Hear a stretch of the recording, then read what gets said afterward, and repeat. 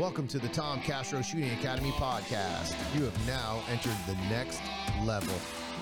What's going on, guys? Welcome to the new Next Level podcast. I'm actually really excited because I'm bringing on some new guests. Well, a couple of old guests and a brand new guest from California. So we got the actually California. So he's one of the few guys that has escaped that mindset of guns are bad. So, all right. So I'm going to introduce everybody, or let them introduce themselves.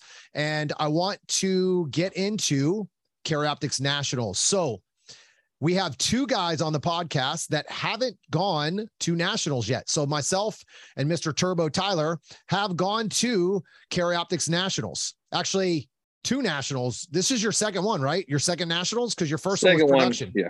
Yep. Okay. So I met Tyler for the first time at what, Area 6, or was it nationals? Area 6. Okay. So Area 6. And then we went to nationals and shot production. I tried to shoot production, no practice. And then we obviously became friends, and now Tyler shot Carry Optics. So I'm excited to kind of see what he feels now that this is his second nationals. Todd shot his first nationals this year, and Sean actually is Tyler's friend from California, and he shot his first national. So I wanted to bring in some guys that haven't shot this sport yet at a national level yet and kind of get their opinions on it. And then obviously myself and Tyler have, well, hell, I think I've shot like six or seven nationals now. So I'm starting to get, long in the tooth at this game. So I'm starting to figure out how it goes. But all right, so introduce yourselves. Go ahead, Tyler. Introduce yourself. Tell everybody who you are. Tyler Meisenheimer from South Carolina. Now, used to be from California, but Grandmaster in Carry Optics. And get that plug in there, baby. Thanks to Tom for all of his help with all his classes and stuff like that over the last year. So a brand new. Yeah. I can't let that slide, bro. We cannot just. Oh yeah, I made Grandmaster literally 2 weeks before. Yeah, he was dumb enough to become a Grandmaster right before nationals. Cost me that first master at Nats, but I need to do it. Well, you've been working on that. Yeah, and we've had this conversation. It's kind of funny. We had that conversation where I was like, dude, once you stop giving a shit, it's easy. And what you end up shooting a classifier right after you became GM and crushed it, right? Like it was like, oh, isn't that funny? It was like almost a hundo. Yeah. Well, congratulations, bro. That's pretty awesome. I know that's something you were striving for. So, yes. Okay, Todd, tell everybody who you are, bro. Todd Holmes, South Carolina. Run the section match here, taking some of Tom's classes. Hey, got to get the plug in for it. March 23rd to 26th. Awesome match coming up. Okay, Sean, tell everybody who you are, man. Sean Collegian, from Bay Area, California. So about the worst place you can be in California. But, but competition-wise, we have a lot of heat out here. I think some other states take it for granted because you guys don't have to worry about the gun laws. But out here, like in the Bay Area, I'd say probably, at least 40% of them are competitive shooters, a lot. So that's pretty awesome, actually. You guys sell out your matches, don't you? We have the biggest local matches in Richmond, I think in the state. We average 150 shooters at our local level 1 match. That's insane. Twice a month.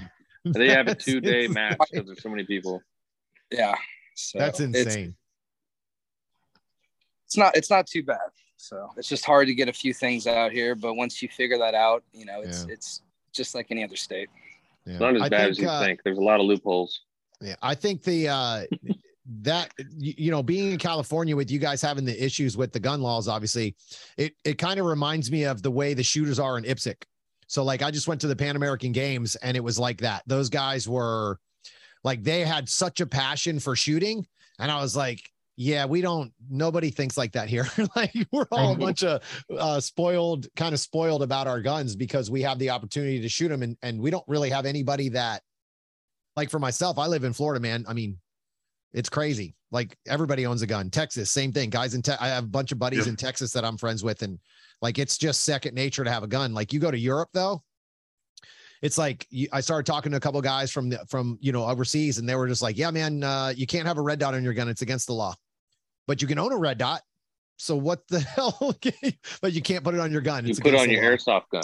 Right, exactly. But you can't put it on your real pistol. You have, that's why production is, such a big thing there. It's just, it's interesting though, because you're like, wow, really? Dot. Like, yeah, the assault dot. Yeah, exactly. Where you're like full auto BB bullets, little. And it was the same way when Linda moved down from, one of our friends, Linda Mitchell, moved down from New Jersey. They've got that same gun culture there because it's taboo. Yeah.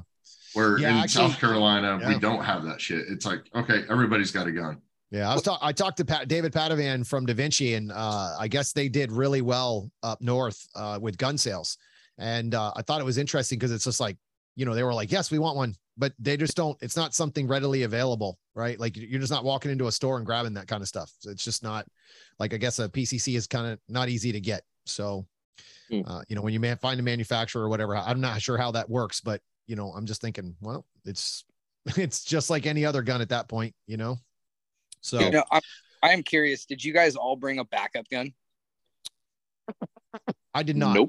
Nope. I mean, out of our group though, we talked about it ahead of time. Well, my dumb ass switched to CZs right before, and we all knew what. There's at least one backup. If it came down to it, we'd switch at the line. Okay. Every one of those guys shoots a CZ. So it's basically 5 or 6 different triggers, but they all had a backup gun. Everybody's trigger was different. When we were dry firing at the house, I was like, none of these triggers are the same, but they're all like, yeah, but we all got a backup gun. I go, that's not going to go well. Someone's going to shoot one off. Yeah. Did you have one, Sean? No, that was kind of my point is like, a couple people asked me like, hey, you're a GM. Do you have a backup? Do? And I kind of laughed and I was like, no, like hard to get that in California. I was lucky to get this one. You know what I mean? Yeah. So, what do you shoot? I shoot a CZ Shadow 2. Okay. So same thing as Tyler. Yeah. But he's got the X-Wing. He's got the X-Wing on it. That's true. I have the TiVo Sports thumb lock. I do like it. It's ginormous. So you got the thumb rest thing, the giant, like, that's what you have out on your gun? Yeah, Yeeman called me out on the ceremony. Sean X-Wing Collegian. So do you have your holster notch so it'll fit? No, the Ghost Hydra P plus holster. It actually will fit it perfectly. You don't have to do any adjustments at all. That's cool. So it fits in the box. Like, did they have a box at Nationals this year where they put your gun in? Put my gun in a box. So they didn't put it in there? Nope. They just checked my mag. He looked at the gun. He looked at the thumb lock or the thumb rest and was kind of like, and then that was it. Well, didn't they check yours before the match so you knew if you could shoot it or not too? Well, let's put it this way. I didn't even start shooting. On our first stage, Candace Giuliano calls me out just out of nowhere. She's like, your gun is too far from your belt. Like you couldn't even tell. It must have been like a 5/16 away, like nothing. And, she cards it and whatever. And she's like, this is too far away. This is illegal. So I had to go figure it out. What ended up happening, I just bent it in a little bit. That's how close it was. And then she was okay with it. So let me ask you this. Is that your first stage? That was my first. Didn't even get to shoot. So she checked your gear before you started? She called me out on only me. She didn't ask to look at anyone else. So she could see it. Yeah, but she could see everyone's gear, right? She looked at everyone's, obviously, but without calling them. Yeah. All right. Yeah. So I'm going to tell you, that was a great fucking job for her. Yep. Like, that's awesome because that's what they're supposed to do. Go ahead, Tyler. She did on one of the shooters. I don't remember his name. It was one of the guys we didn't know.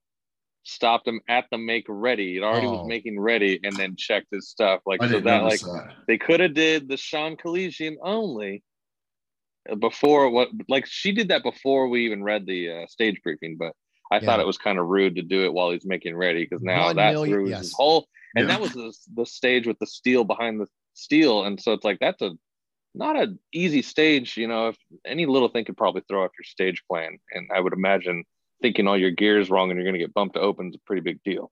So I've seen this a lot lately. It happened at Area 6 this year. I'm trying to think. There was one more match that I saw this happened. I'm almost certain it was Area 8. I'm almost certain because I saw it at 2 major those are area matches, right?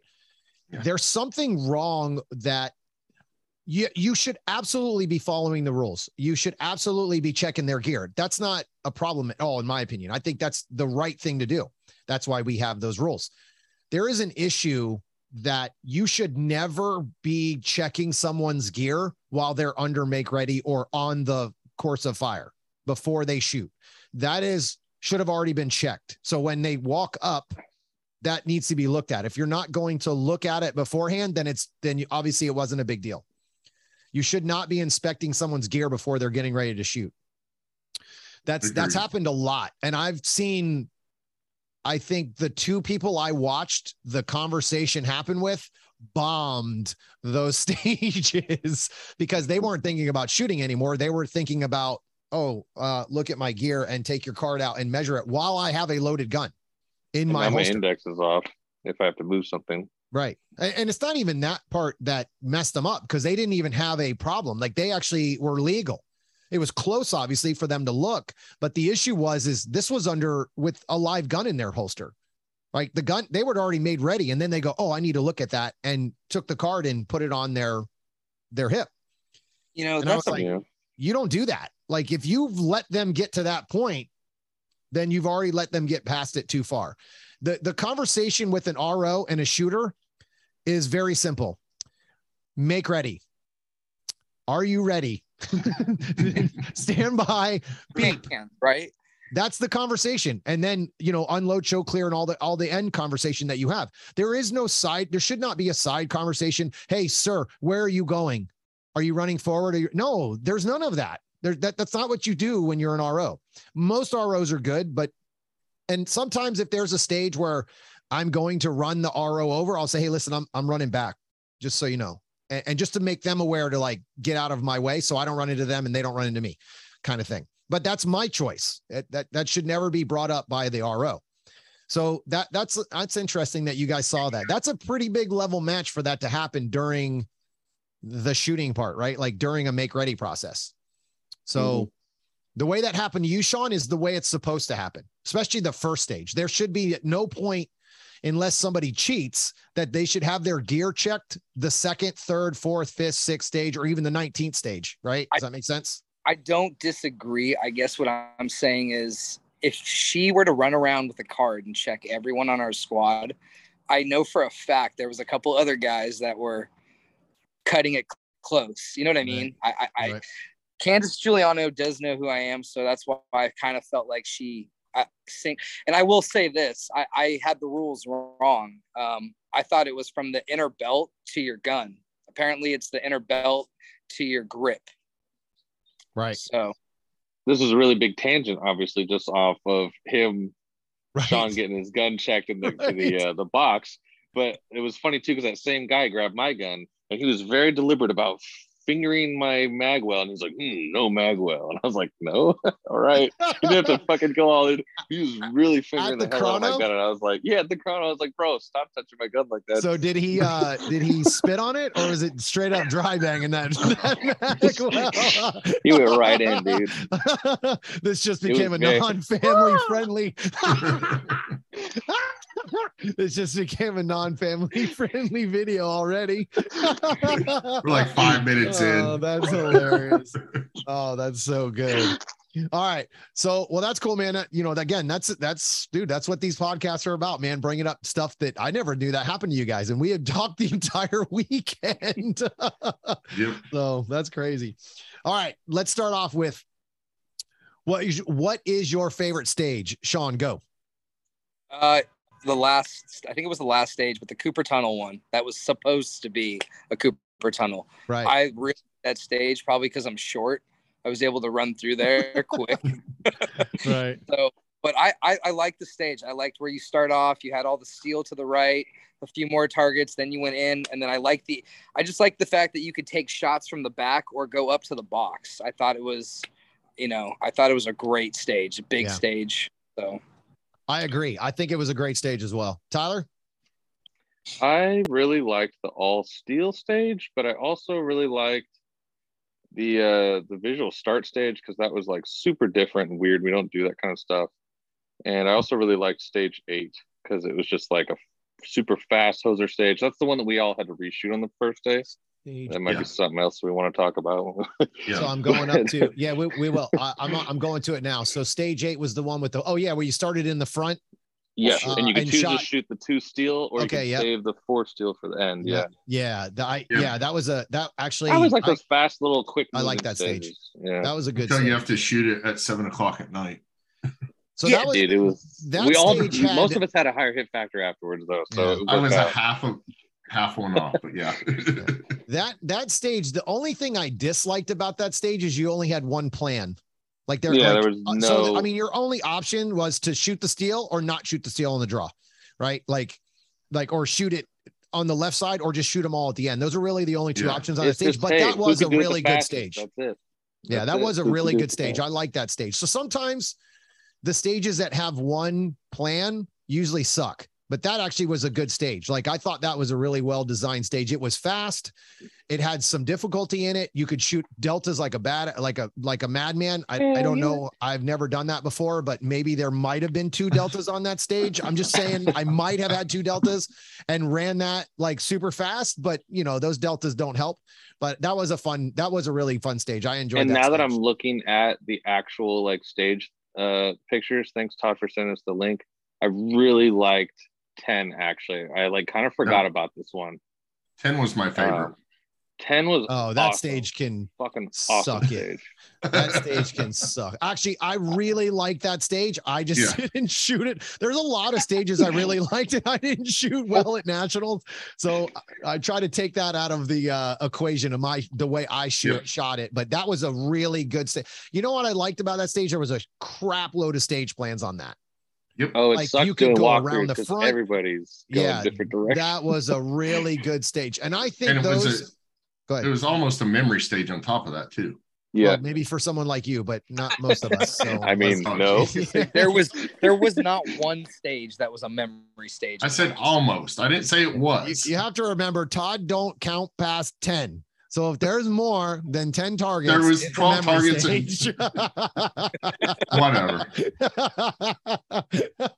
There's 10 rounds, there was a couple targets that you could engage from multiple positions, and I know some people do that every once in a while. Tom, I agree. You absolutely could shoot multiple targets from multiple positions there. Not a lot, but there was definitely some spots where you could shoot extra into the target. So for me, I would just like to get all of the holes in the paper when I'm aiming at it. That'd be awesome. So, but that was a good stage.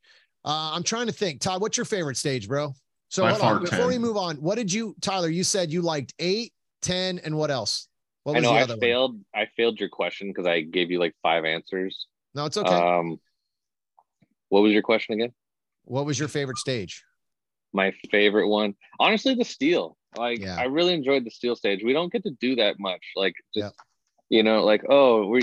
always shooting paper targets. It was fun to just freaking. I mean, that was for me and you one of our best stages for sure. I mean, we both smoked it. Yeah, I didn't think I shot that well. That was my first stage at nationals this year. Oh, so I shot in the afternoon on day 1. I was able to warm up.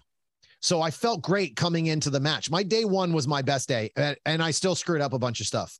But I got up to that stage and I just had so much confidence in the stage plan, and I ran it a little bit different than everyone else. The way there was only really one area you could move and shoot on, and nobody wanted to move and shoot because it was all steel. And I'm like, F that, bro. I'm shooting this sumbitch on the move.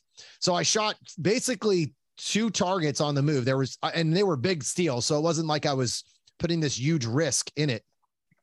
And I was able to move on those 2 pieces of steel. And I ended up I didn't know this at the time, but a couple of the guys were like, dude, that was crazy fast. And I'm going, that was terrible. I had 6 makeup shots. That's garbage. That ain't going to do anything. I freaking won that stage. That's what's crazy too. And I was like, holy shit. I won that stage, but I stayed aggressive, right? If I'm going to miss, I missed fast. Right. And I didn't dump a bunch of rounds on the same steel. It was mainly me missing my transition. I didn't shoot very visually at this match.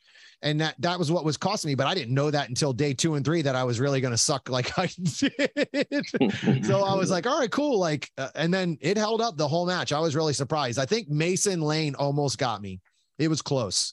It was one of my top 5 stages too. Yeah. Like it was close. I was right on your heels on that but one. I was excited that I had an all alpha stage at nationals. That was pretty cool.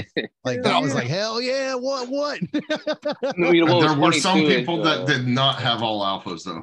Bro, we had a couple guys on our squad that were good shooters, and they struggled on day 1, and they left up like 2 or 3 steel. They shot them. They didn't go over, and they never once like looked to see, but like they had terrible hits on them, like barely edged them. And they just, they heard that little sound, I think, and they just left. And that cost them a lot. Cause once you leave a position on that stage, you couldn't see it. So you didn't even know if they went down. That cost me on a stage. I heard the ting and left, and well, that's good though, that you did that. It sucks that you had the mic, but it's good that you trusted the call and the steel. It would just been better if you would have had a better visual of it. But once you leave, it's really hard to tell. Was that on that stage or another? That was on stage 7, I think, when we started. Was it stage? Oh, is that the one? That's the one with the, okay. That's the one with the port, the low port, or the high port, the steel hidden behind the metal. No, it wasn't that one. Sorry. Give me a that's second. the dropout. Oh, but that's what 7 is. That's not what Todd's talking about. No, it's not. Sean, did you shoot with them at Nats this year? Yeah. Okay, so you guys all shot together. Okay, cool. It was stage 11 that I had it on. 11? Where it was the steel to the far right, and then it activated the swinger that you had to move back on. And when I got back to the swinger, it wasn't swinging. I'm like, shit. Yeah. That was depressing to watch, yes. Oops. So did you shoot the swinger while it was static and then go get the steel, or did you? My dumbass left it thinking I was going to do the calibration thing. So, and then as I'm finishing, I'm like, fuck. So I ran, there we go. Yeah. So I ran over and I picked it up after that, but I should have got it the first time around. But anyway. All right. And then I called for calibration right away. And then we walked up. I'm like, edge hit. They're like, she's already calling. Yeah. So you barely took the paint off of your blue bullet. Like it was not even a blue bullet. It was extremes. Plated. Yeah, that's right. It barely took the plating off the side of the bullet. Awesome. It was barely a graze. So my favorite stage was definitely the steel stage, not because I won it. I know a lot of people are like, oh, it's because he won the stage. That was my favorite stage because I like the audible ding. I just enjoy the it goes down or it doesn't go down stages, right? Like it's kind of the purest shooting you can have. You're either going to shoot it fast and knock them all down. There's no worries about deltas or points. It's all alphas or it's not all alphas, right? It's alphas or mics, period. So then it becomes a pure thing of just transitions and speed, right? I just enjoy that kind of shooting. And I'm not a big fan of steel challenge, but I enjoy like knockdown steel matches, pro-ams, like stuff like that, without the 10 round reload thing. That always, it's like, man, I want to shoot, just let me rip these things, but I get it. It's part of the game. So what was your other favorite stage besides the steel one? That one just really I liked it, right? All steel's fun, but it just didn't impress me. Like as a stage builder, it didn't really impress me. So besides that, what was your other favorite stage? I really enjoyed, I would say that one of my other stages that I really, really enjoyed was, I didn't shoot it great. I mean, I sucked really bad at the end of it. I shot it great in the beginning. I really liked 7. I like the field courses. I like 7 stages, like 7, number 8. I enjoy field courses. I don't mind like smaller stages. I just want to be challenged for stage planning, right? I hate when you're like, all right, I'm going to stand here. So is everyone else. Those stages suck. My favorite stage when it came to stage planning though. Okay. And let me roll down here because I want to make sure I call the right one. It was definitely 13 with the barrel start. 13 was one of my favorite stages. That stage was freaking awesome when it comes to stage planning. 10 and 13 were my favorite stages. Hold on, Todd. Go ahead, Sean. That was kind of the diamond symmetrical one? Yes, that was the diamond. Yeah, that was, I like that. Dude, stage. you almost smoked that one so good too. I had like 16 run, but I forgot a target. So I mean, I enjoy stages that have a mix of paper and steel, and that had no steel on it. So, but I want the challenge of the stage planning part. That's one of my favorite things of this sport is the stage planning, because when you can have multiple plans and you can all still get the same stage score or close or similar, that's my favorite, because right. And that's the thing is, like, if you notice, like, and again, I think my least favorite stage, this is not just like, because there was some that I just thought were really terrible, in my opinion. The worst stage of the match for me was between number 1 and 17. So the reason I hated 17 is because everyone ran it the same direction. You had no choice. You started on the target in the back, and then you ran forward down a straight line. Whether you shot the target to the right or whatever, however you did it, you always ended up basically the same way.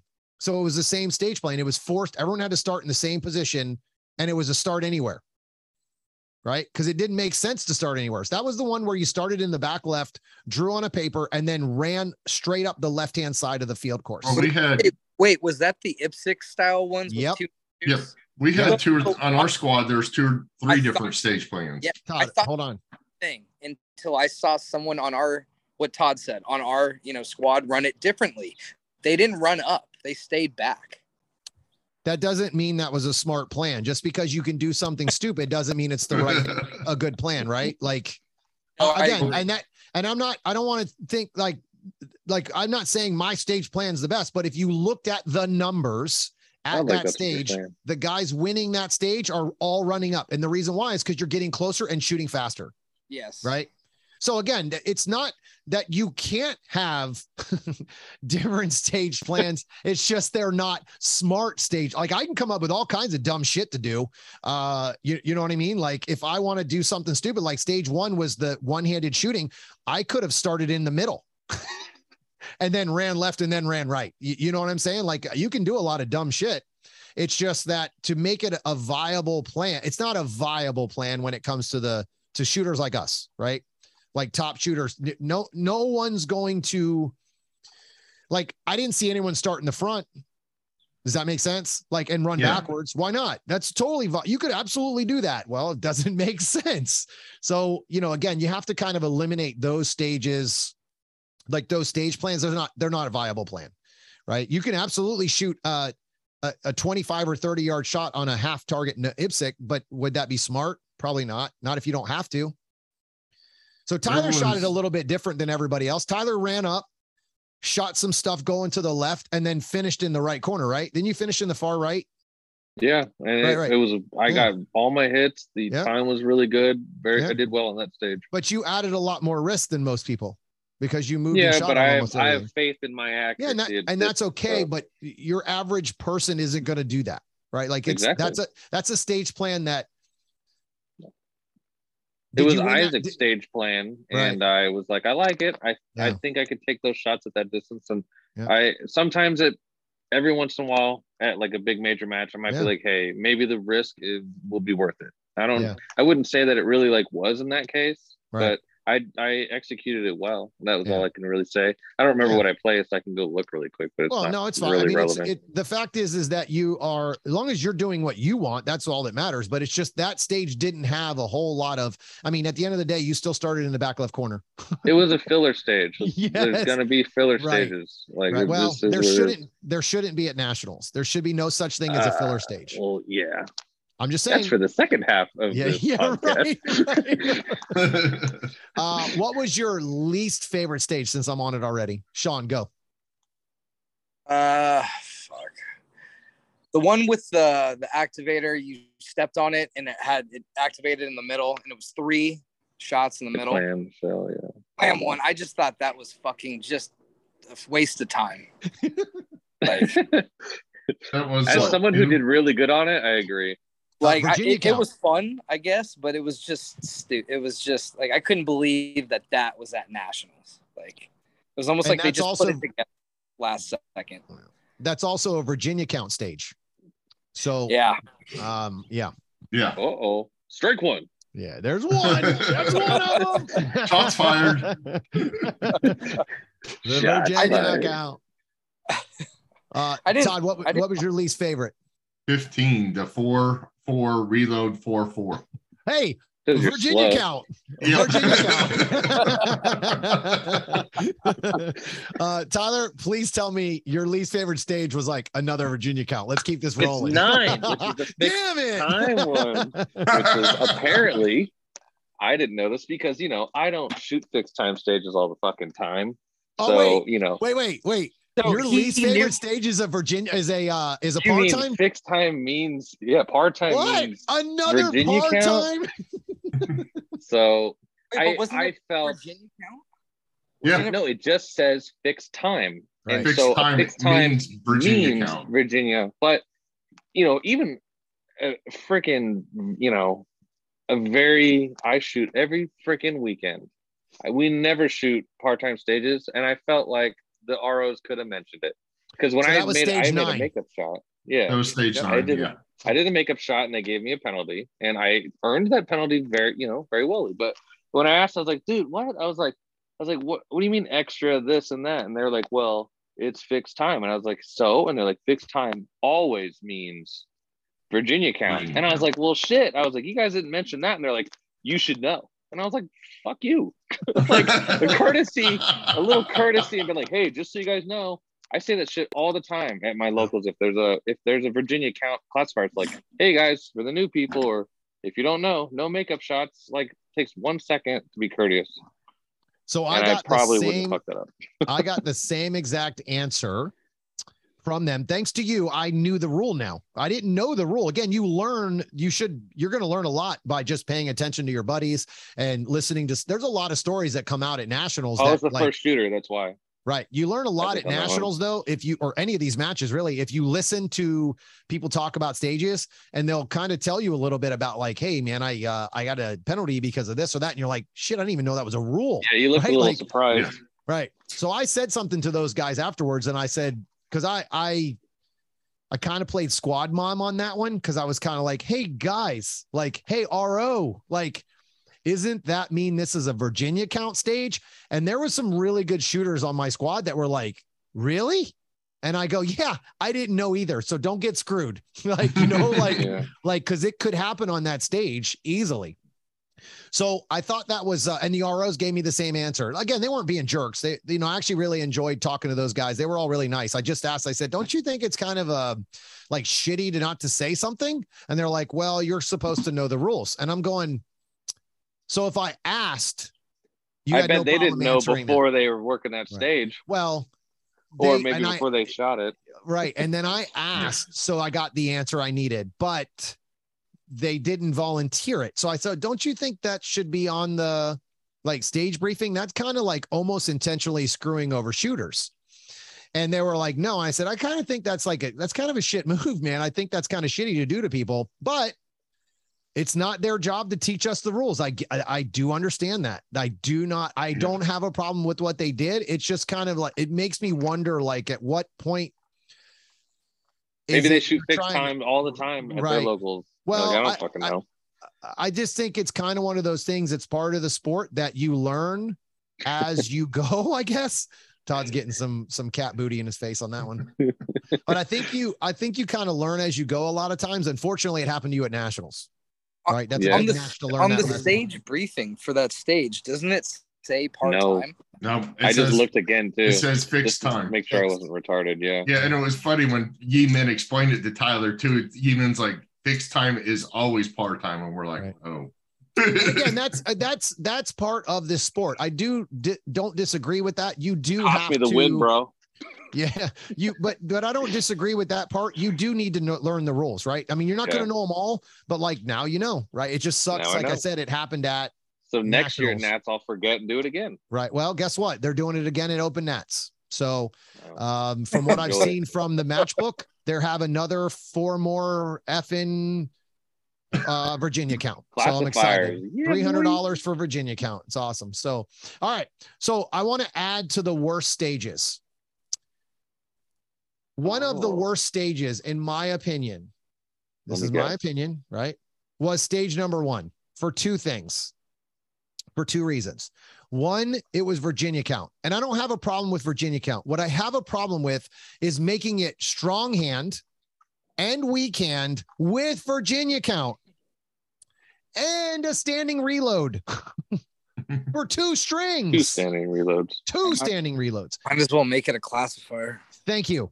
I'm not understanding why, for whatever reason this year, we have done all this IPSC type style things. Like this is it's kind of and again, I'm good with the challenge. It's not what I'm saying.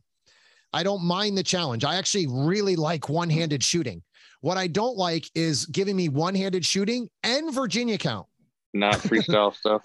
Right. It feels like this match was heavy with the start here position. You don't get freestyle almost anything. Everything was start holding this, touching this, like starting at a barrel. There was almost no freestyle in this match. Didn't somebody tell us that when there's a world match, the nationals is always that way to get people ready for the IPSC? Well, it's kind of funny because what's interesting is they don't support the world shoot team. So why do they care about the match that they put on for them? Yeah, I was just saying that was they don't get them ready for there. They don't help pay for the match. They don't help send them with hotel rooms. They don't pay for their flights. So why all of a sudden do you care now to give them stages to get them ready for the world shoot? I was just saying that was a conversation we had with people there that was one of the reasons we got. Well, if that's their argument, stop it. Yes. I want to shoot a USPSA match, not a fucking IPSC match. I don't mind the IPSC match. It was just, we had 4 stages with 24 round guns. That's one of my issues. You're limiting me. You're making me shoot basically production style matches, a match. That's kind of and again, I don't hate Virginia count, but it's 2022 and you have a high cap match and you're giving me low cap stages. And I understand the filler stages, right? You need those, like you have to put on more than just 10 stages because it's at a nationals, right? But some of those stages, I wouldn't even put them up at my locals. I'm sorry. I just wouldn't even put them up at my locals. Like that's how much more, this is the first nationals I've been to that I actually really disliked. The stages, not the nationals. I thought nationals was fun. I always enjoy nationals because of the event that it is and the challenge of nationals. It was the fact that I walked away thinking, wow, I barely shot this match. I feel like I didn't shoot much, right? It's the first time. I just feel like we need more field courses when you go to nationals, right? Agreed. Challenge Those me are my everything. favorite courses. Yeah. You want to give me one-handed shooting? I'm down with that. Give me a stage with one-handed shooting. You want to do strong hand, weak hand, 2 different stages? Cool. I'm down with that. You want to do a Virginia count? Cool. You want to do a part-time? Cool. But to add 4 stages of the same style, that's just, I don't know. It just kind of got under my skin. And trust me, I'm not the only one that was irritated by all the Virginia count, right? Sean's going shopping in his Zoom meeting. He's at Dairy Queen or something. He just walked He's in. Got to get his smoke on, bro. He just walked into the gun store. I want 2 everything.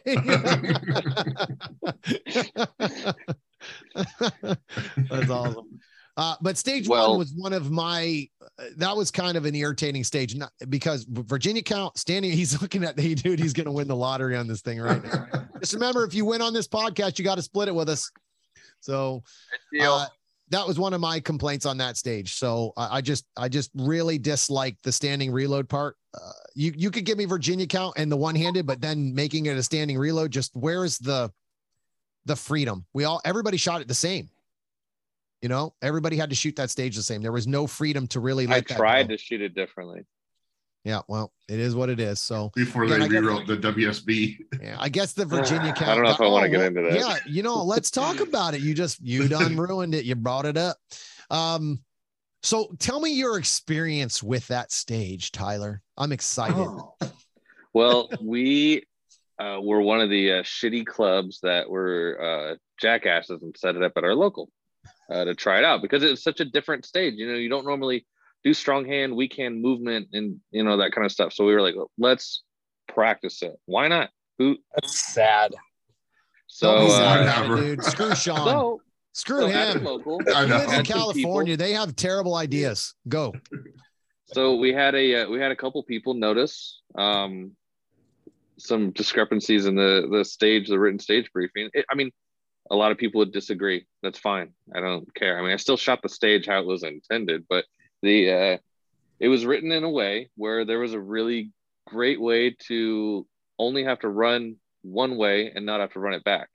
And, so I didn't want to get stuck with trying to arbitrate that and get in a bunch of penalties and crap. You would have gained. Yeah. So So I talked to a couple ROs. I talked to a CRO, and he kind of was like, man, maybe, he was kind of like, he's like that. He's like, no, at first. And I explained it again. And I mean, I don't really want to get into it because it's like a mute point, but then he was like, man, maybe, I don't know. Like if you read it like that, yeah, like maybe. Right, so no.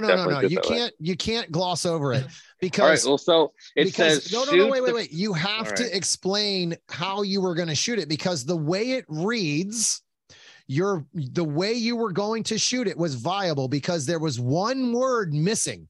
Yes. Yeah. Yes. It was a single word missing. So when they didn't put that single word, it opened it up to do basically, it's kind of like starting out of bounds technically is 1 foot in, 1 foot out. Hell, starting out of bounds technically is 1 foot toe touching out of bounds, right? Yeah. And you just lift your foot. This is one of those things where it's not really, I mean, obviously it's gaming. People can say whatever they want, but you're just following the stage brief that they gave. So what was the word that was missing? Do you remember? Yes, it was the word then. So they said, shoot targets 1 through 6, or it doesn't even say freestyle. It just says shoot targets 1 through 6, comma, perform a mandatory reload, comma, shoot the last, it just says shoot the rest of the targets strong hand only. Yep, I'll read it verbatim for you. That way we actually, yes. say it the right way. So upon audible start signal, engage each target with only 1 round each, comma, perform a mandatory reload and engage each target with only 1 round each, strong hand only.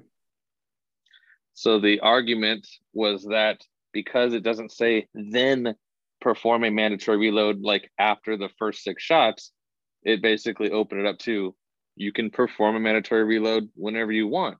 Technically, you're still following the WSB. So I was going to shoot, like I was going to start on the left. I was going to shoot 1, 2, freestyle, and then switch back and then go 1, 1 with strong hand, and then go to the next spot, 1, 2, 1, 2, and then go to the last spot, 1, 2, 1, 2, and then just reload at the end, which that wouldn't have added any time because it was after the last shot. But I still performed the mandatory reload and would have only had to run. And I didn't engage each target twice. I engaged one and then engaged another target. So you couldn't say it was a stacking thing. So then because I brought it up to CRO and he was like, maybe, blah, blah, blah. I decided, I saw Troy driving around in his cart like he was doing. So I was like, you know what? I'm going to ask Troy. He's the fucking guy, right? He's the guy. So I said, Troy, blah, blah, blah. Let me explain to you the situation. I just have a thought here, and I don't, want to incur a bunch of penalties or whatever, because you could read it this way. And I told him my idea, not even fucking 1 second. He said, no, you cannot shoot it that way. You will get penalties. And I was like, and he was like, just shoot it like it says. And I was like, oh my God. I was like, okay, got it. So I just shot it like they intended. And I didn't bitch about it that much, really. It's like, hey, I did get on the stage, so I don't care. But it's they also changed the WSB after staff day. Yes. So the next morning, all the WSBs had comma, then perform mandatory reload after all the RO had shot it already. So I thought that was funny. But none of the ROs gained it, so it was okay to add that word into it. Do you know that? Yeah. Well, maybe that's what we were told. But do I know that for sure? Do you think someone watched every RO shoot that stage? Of course I did. No, I don't know. I'm asking. I was there. Do you think that someone sat there? There was not a single person watched that shoot the stage. There was not a single person that watched everybody. Okay, that's because they're not dicks like Tyler, who wanted to game the stage. No, would have been a stage one, baby. So Tyler was the reason changed it. that wording was false. Like it was just false. It didn't basically tell you when to do the reload. No. It just said perform a reload. I was like, well, I will whenever I want to. The biggest thing in this is that this is a very valuable lesson for anybody who writes stages. There will always be someone pushing the envelope to find that extra time or gaming. I'll say it. I'll find it like I'll say it like this. They're trying to improve your stage design. Yes. Well, think about anytime you go to a place like we have a local here. Sometimes they forget to put your hand position. So you know what? You start it right over the gun. It's like, whatever. It's not the end of the world. So one of the things I've learned in this sport, is you are to shoot the stage the way it's written, not the way it's intended. If you, as a stage builder and a designer, want them to do something specific, such as unloaded start, you want hand versus hands doing something, then you need to be very specific with that. And if you are not, please don't get pissed when someone doesn't do what you intended. It's not written on the stage briefing. We shooters are taught that the stage briefing is the stage briefing for a reason. It's the rules that we are to follow. If you are not specific, people are going to, I don't like the word gaming, because to me, if you tell me to stand out of bounds, I'm 100% standing out of bounds because you asked me to. But if the rule is that technically out of bounds, my foot is touching one in, one out, I'm out of bounds then. So you have to know that that's the rule. And if you don't like that, be more specific. I mean, they've had this conversation since I've been in the sport for at least 3 years since I've been paying attention. I've been in the sport for 4 years. 3 years I've known to 1 foot in, 1 foot out is technically out of bounds. Well, every single one of us wants an advantage. So why not give it to ourselves? Why 100%. Hold ourselves back from having an advantage if you can have one? And it's not my fault without other people cheating. Didn't think about that. But here's the thing, what people don't like. They don't like that you have that advantage because the way you think. They think you're cheating. And I'm like, no, it's because he's thinking. He's not just walking up to the stage and go, well, I guess I'm going to do what they told me to. It's because you're looking for that advantage. You're trying to find that little extra time and squeeze that out. And the funny part is it's not even like you'd be the only one thinking of it. You're just the only one that asked. Right. And it wasn't even Tyler and I at the Belton squad. I mean, match that did it was a totally different squad that caught that. And they brought me over there. They're like, can we shoot it this way because of this? And I thought about it, looked at the rules. I'm like, yeah. I was like, this stage briefing's whack. Yeah. And again, it's just be specific. This isn't even a shitting on those guys. It's just, you have to be specific, and they know that. It's just that I don't think anybody thought that way. I don't think there was a lot of people that thought of it that deep, right? They just read it and said, okay, cool. I'm shooting everything one-handed and I have to reload, but then again, to avoid a standing reload. Right. Just to avoid a standing reload. Right. Like I said, to improve the stage design. Sean wants to get a word in. I could see it. Go, Sean. No, but at what percentage would you say this sport is mental?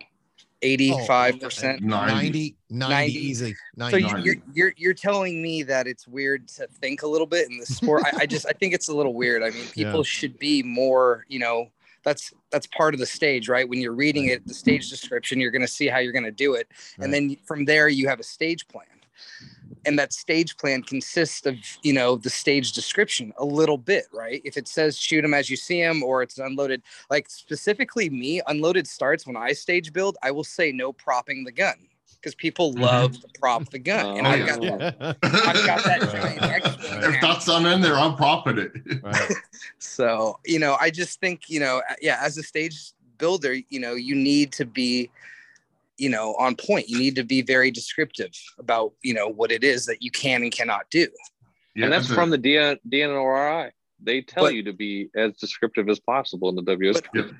I game it though. I feel like any sport, anything, I'm looking for a slight little advantage, whether it's me thinking on my toes or a better stage plan. I mean, so I don't know. I do kind of consider it gaming. I know you hate that word, Tom, but I just think because gaming has turned into it's a negative term, as like trying to call us cheaters for trying to use our brains to find that advantage. Right. I mean, how many times before, like, I can't tell you how many times I've seen people hook a wall with their foot and save a position and shoot shit. And I'm like, and that's terrible. No, but I mean, like, I'm like, that's garbage. And then I'm like, I have to do that now. It's like, I have no choice, or I'm losing 2 seconds to somebody. Does that make sense? Like on the visual start stage, you could lean against that wall in that one shooting position in the far left. And there were people doing that. Oh, to shoot the back left targets? Yes. Yes. Yeah. Because it was touching that's one of the things we asked when we were walking stages. Yeah. These are touching. Is that inbounds? They're like, yes. I'm like, okay. Yeah. But there's a lot of people didn't ask that too. Right. Yeah.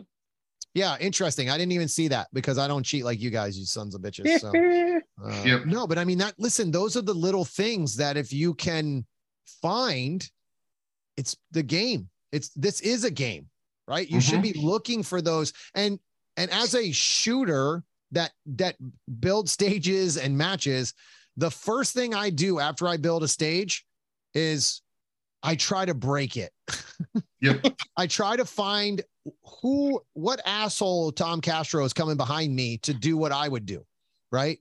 And I try to solve that breaking problem. I cover things a little bit extra if I have to. I don't allow, I make sure that the stage briefing is, a good example this weekend, I built a stage touching a wall and I didn't say standing out of bounds. Right. But the way I designed it, it was intended for you to be out of bounds. Well, with a rifle, you could put your buttstock on your belt. And that's why I was like, oh, that'll solve it. It'll keep them closer to the wall. Hell no. They were still damn near standing in bounds, but they had to run. So to me, when I forgot to write that, I was like, it's not that big of a deal, but it didn't force them as far forward as I wanted. Right. So some of them gained more of an advantage because they had a rifle, which again, wasn't a big deal. Rifle shoots versus rifle. So it's not a big deal. But at the end of the day, it was like, oh, damn it. I should have been a little bit more specific. Yeah, shooting PCC is worse than being a gamer anyway. Well, watch it. I'm going to shoot that shit this year. I'm excited. So, but yeah, I practiced today with that. At our local, I was walking the stages before the match, and somebody didn't realize the MD's on the stage with them.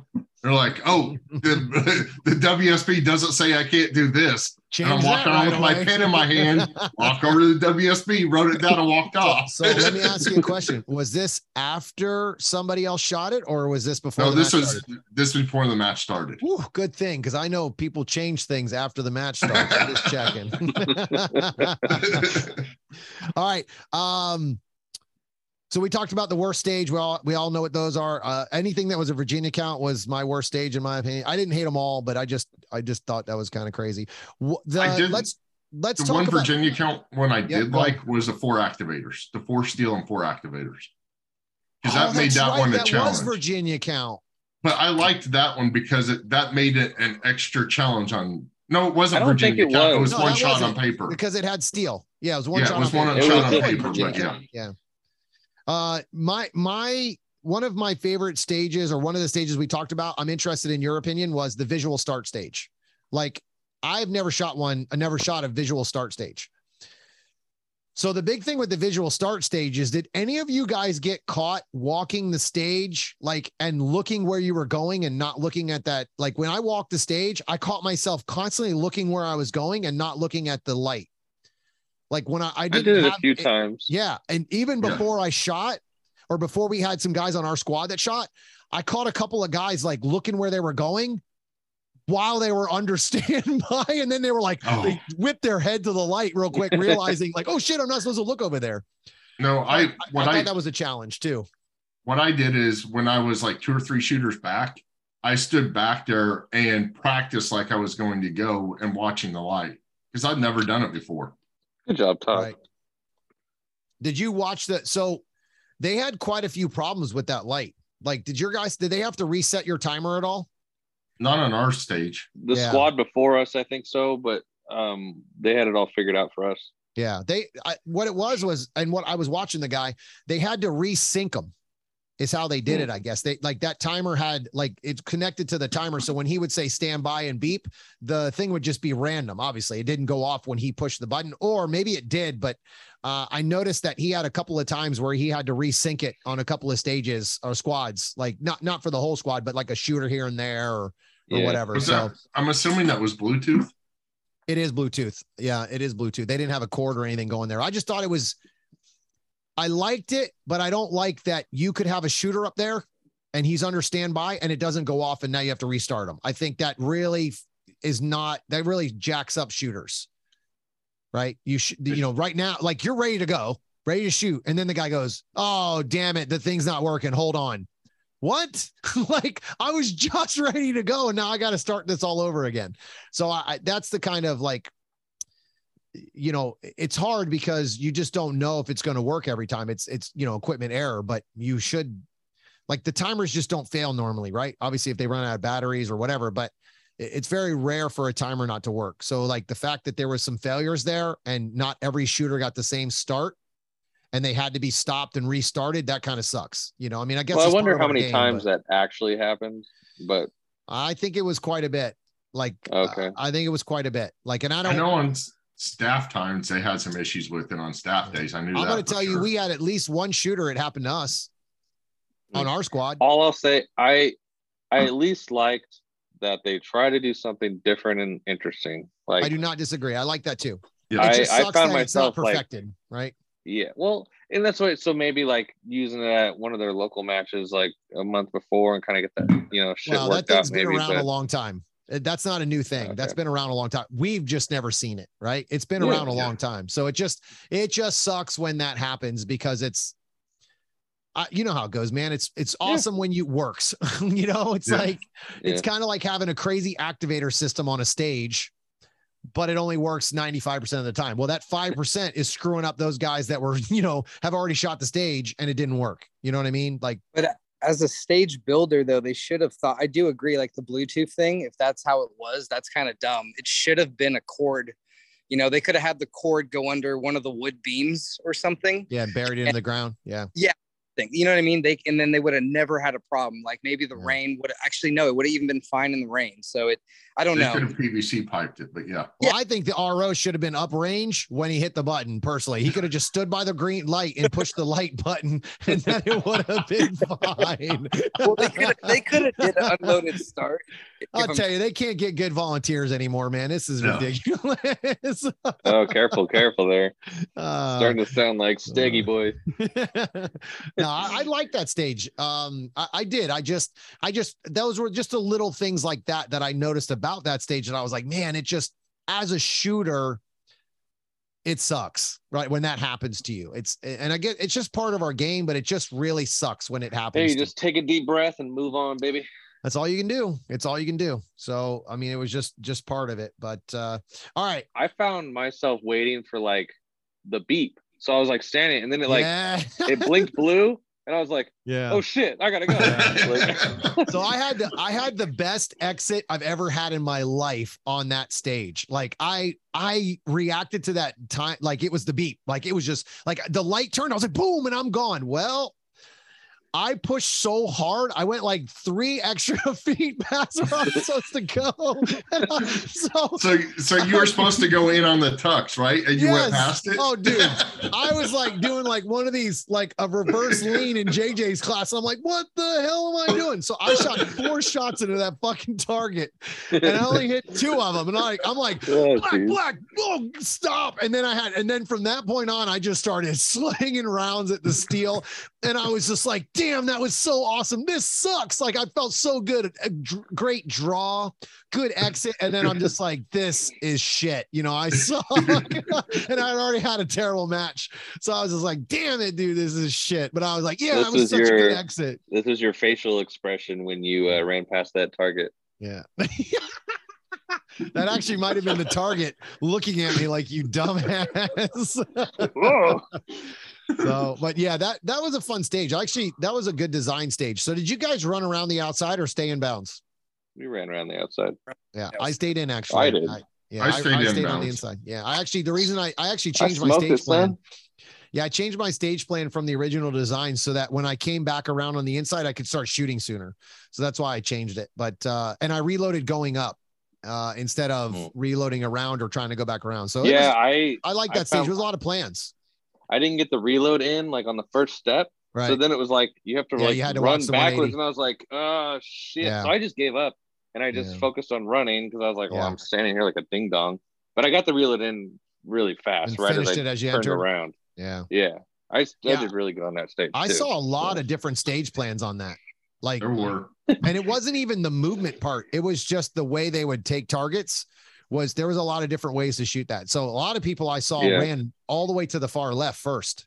Yeah. Which I thought was interesting because when you ran all the way to the left, you covered the longest distance twice. I saw that people too. ran to the some left of the pros first. did that. I think even Justine did it. Like, yeah, dude. A lot of the best shooters went left first. That did not. Yeah. So you and Sean went up to the right and then you ran across, right? Yeah, we did Tom's original plan, fucking guy, and then he changed it.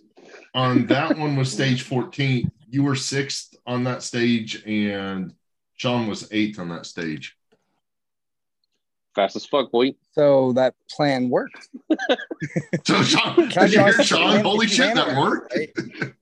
You took a moment out of your He's like, wait, did that actually work? No, I liked the plan. Like but the thing was when you ran around the right and ran around, like I did the reload at that time, and then I had turned around. So my first two steps like into the shooting area, I was shooting. Like I actually liked the way if I ran that stage again, I would have done the same stage plan. So I would do my stage plan again and just not go past the first position like 40 freaking feet, and it would have been fine. So because I mean, if I just that really jacked me up for the rest of that, because that was all steel after that tuxedo, right? So now I'm in a rush to get to the steel, and then I just started slinging rounds because I just suck and I couldn't visually get my head out of my ass ever the entire match. So it was what it was. But I mean, it was like, all right, cool. You did great, but you can't do just the exit or the entry. That's just like, you got a whole lot of left over here to still work on. So it didn't work out. But so that stage right there kind of brings me into the next subject that I wanted to get into. And I'm not going to go really deep into this because we're going to do a second podcast at another day on some rule stuff. And so I want to talk a little about competitive equity on 3 stages, or actually 2 stages. So this stage right here would be added to that. Actually, originally I was not going to talk about this stage, but now since we talked about the light not working for some, that's an advantage for somebody who didn't get interrupted, right? Because of a malfunction of a range malfunction, right? Does that make sense? So you kind of have an advantage there, but I don't think that's really a competitive advantage. Just a little. Right. It's just more of a distraction for a shooter. One shooter got a distraction and one didn't, right? Yeah. Go ahead, Sean. You fail a lot. You're making it sound like that stage had a lot of failure. From what I've seen while I was kind of watching, there was quite a few resets on that thing. I had one personally happen on our squad, right? So if it happened on my squad once and we were on there the last day, I doubt we were the only ones that it happened on. And I do think, if I remember correctly, again, this isn't a negative thing. I just bringing up something that was talked about. There was a squad, and I might have been the super squad, that actually had to wait for them to reset that timer. Like they had issues with multiple shooters, to where they had to turn it off, turn it back on to reset it because it lost sync. I know on staff day, but that's different because it was 15 different people running. Pro day, like, dude, pros, like as a super squad. Things like that happen to the super squad, doesn't that kind of make the equity, No, because the people that are listen, unless every single person is a professional, it's happening to them, right? So a good example is like, let's just say it happens to JJ, but it doesn't happen to Max Michelle, right? But what happens if, let's just say it happens to JJ, but it doesn't happen to Max Michelle? That's a competitive advantage to Max Michelle. What happens when you shoot 124 power factor? Well, whatever. Don't go there. So don't go there. Hey, Match ammo, it's Match sponsored ammo, so it's good to go. Gonna get me some of that, baby. So, but even Match sponsored ammo, they still chrono it all, right? Yeah, everything's chrono. That's how they chronoed it. That's how it's allowed to be within 10 feet per second. I believe 10 feet per second, less than 125. I just find it interesting. That's the only person that went sub minor on that ammo, though. Well, there's probably more. It's just, he's just the name, right?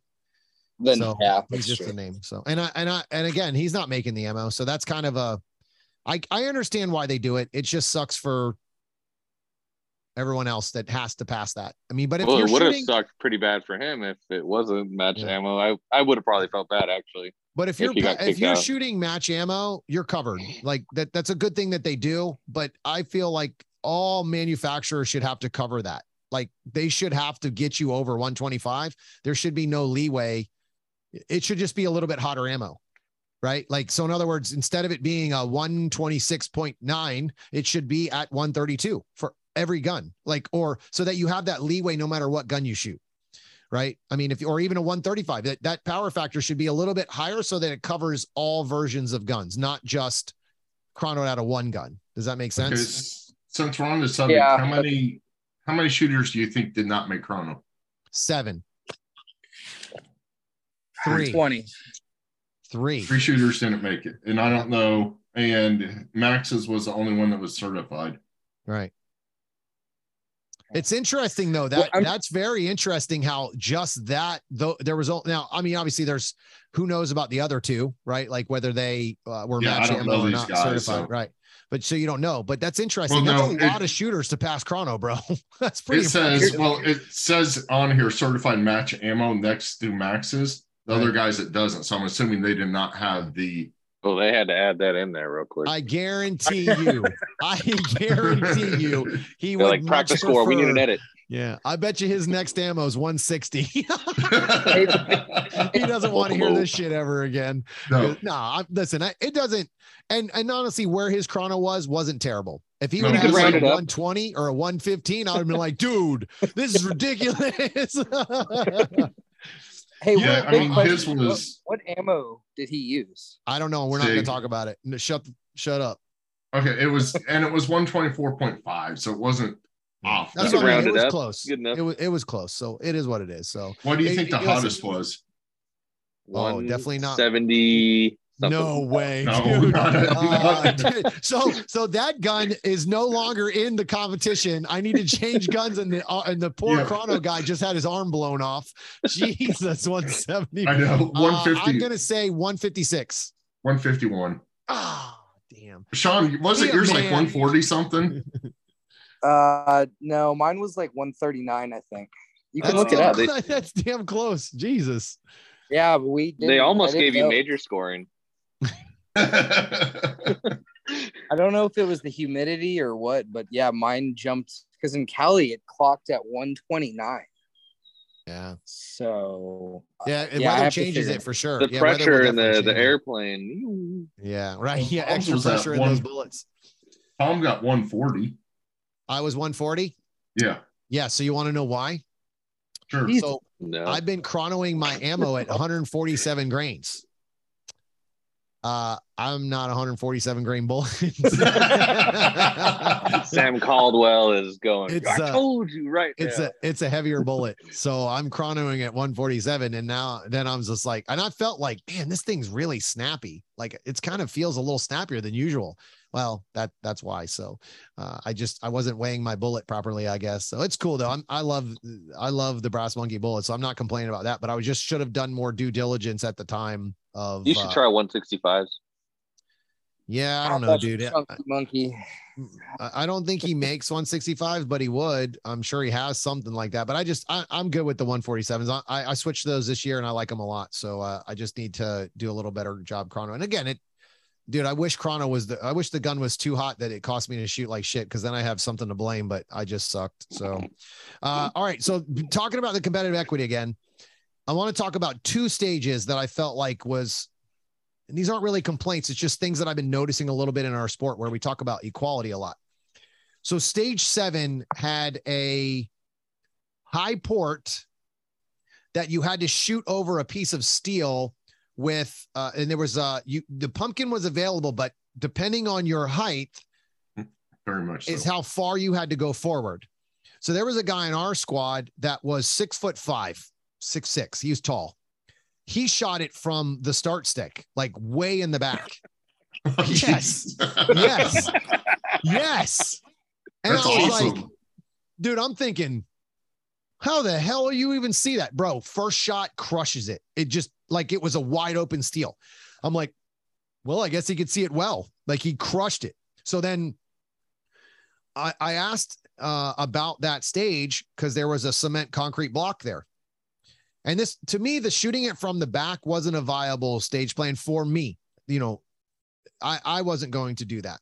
So I asked about that block because I'm always interested in like the competitive equity part. So could someone who was short move that block back to the start stick and jump on it and then shoot that steel and have the same stage plan as that guy that was 6'5"? Now we're talking, what's that? I asked because I'm short and I have to use boxes on certain stages. I do. I had asked the RO, and he said there is a box we can put up by the window. And I asked, well, I want it in the middle. And he said no. So I asked the same question and did not get a nice answer back. I said, and again, this wasn't an argument. I think the problem is when you ask questions to certain ROs, they feel like you're arguing or want to argue. And I was like, no, I don't have really any skin in this game. I just have interest because I have quite a few friends that are short that I was like, well, that guy can't do the same stage plan if I don't get to use the block back here. It didn't make, and to me, that's inequality in the sport. So I asked about it and they said, nope, it can only go to that line, like to basically where that wall was. So that means you had to run 20 yards to get to those blocks when someone else could basically shoot it off the draw. Now, I will say shooting it off the draw was a very risky, shooting it from that far back was a riskier, way harder shot. Okay. So I don't think it was something that everybody would do, but you don't have the option now at all anyway, because you can't move the block back there. So now you've taken away the equality that I'm supposed to have, right, in the sport, that you told me that's important. That's been a big thing since I've been in the sport, that it's equality. You want to make sure that everybody can shoot the stage equally and that no one has an advantage. Well, that stage, you had an advantage if you were tall, and you couldn't gain your advantage back or the disadvantage because you couldn't move that block wherever you wanted. The ideal place to shoot that, in my opinion, was about 10 yards back away from that wall. So I could shoot that target about 10 yards farther back than where that block would be allowed to be. So now that wasn't that far away from where I shot it, or from where the wall was. 10 yards is nothing in our sport, at least. You couldn't move the blocks past 8 feet because they only allowed you to move it 8 feet away. So I asked, don't you feel like that's, I don't think that's fair in my opinion, because now I don't have the advantage, or I have a huge advantage as a tall person. They wouldn't allow you to move the block. So I thought that was one of the inequality things that I saw. And this isn't a bang on nationals in general. This is just in the sport in general, right? I'm just interested in how that's not considered an inequality. The other stage that I felt like there was a huge inequality in was stage number 19, the one with the Cooper tunnel, the Cooper tunnel, the non-Cooper tunnel, the one that was supposed to be a Cooper tunnel, but ended up being just hard beams. I'll start this conversation off, or this part of this off, saying that I really enjoyed that stage. I sucked, but I really enjoyed that stage. I liked the challenge of that stage because of exactly what Sean said earlier. You could run up or you could stay back and still get the same results.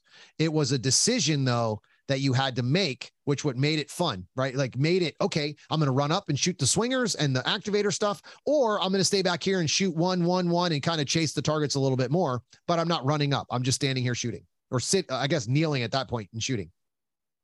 So that stage, the inequality was how low those ports were, it was bad for anybody that was my height, to the point where you're trying to do a crab walk with a gun in your hand sideways, unless you're athletic, and super athletic, because that was a very athletic stage. Yep. We had a guy in our squad actually crawling and fell in there crawling. Yeah. No, Todd, I was going to say, do you remember the guy on our stage?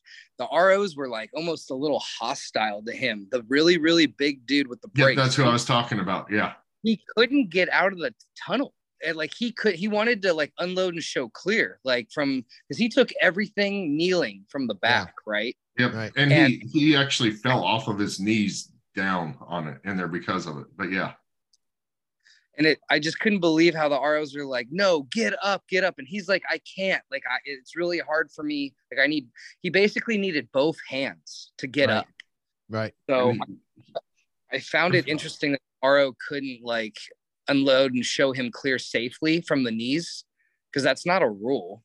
Well, so and he technically could have grounded his own gun and got up too, and they couldn't have done anything. So say that again. He could have grounded his gun.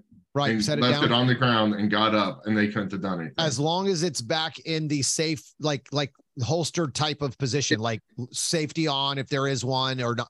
Well, I guess there's no safety in carry optics, but as long as it's in the hammer's down. If you shoot in a shadow 2, the hammer would have to be down. Whatever the holstered position is, that was what it would have to be before he set it down. But the problem with that is, you could also say that you lost control of the gun there, because technically you're not controlling the gun. That's a tricky rule in my world. I am not letting that gun go no matter what until that guy says holster. Yeah. I'm not doing it, because I wouldn't take that chance. I'd rather lay on the ground and figure out a way to get up or whatever I had to do. Cause that's, again, that's tricky. Cause if you mess up one little thing there, that barrel spins or anything, you're DQ'd, and all you're trying to do is just get up safely and not shoot, right? Like the gun. Yep.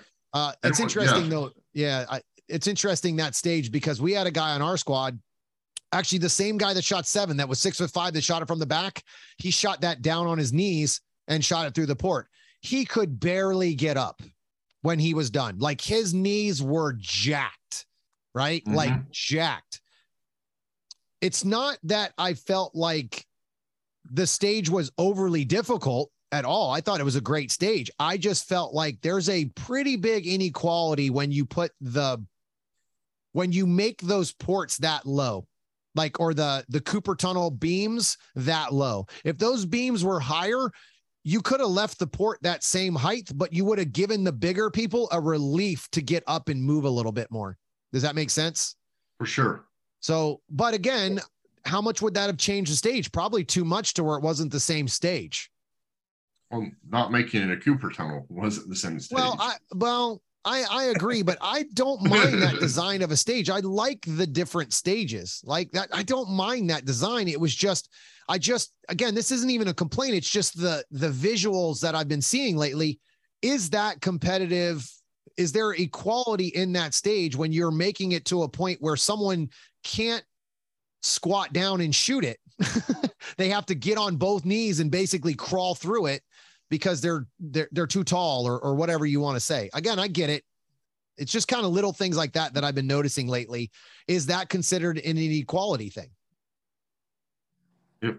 And that's, going from the match director side, that's why when I do the ports in our tier 2 matches, not necessarily at the level 1s, but the tier 2s, they're always the straight up and down port. Yeah. On the stage you were talking about before, if they would have had a full vertical one, everybody would have pretty much got the same shot. Right.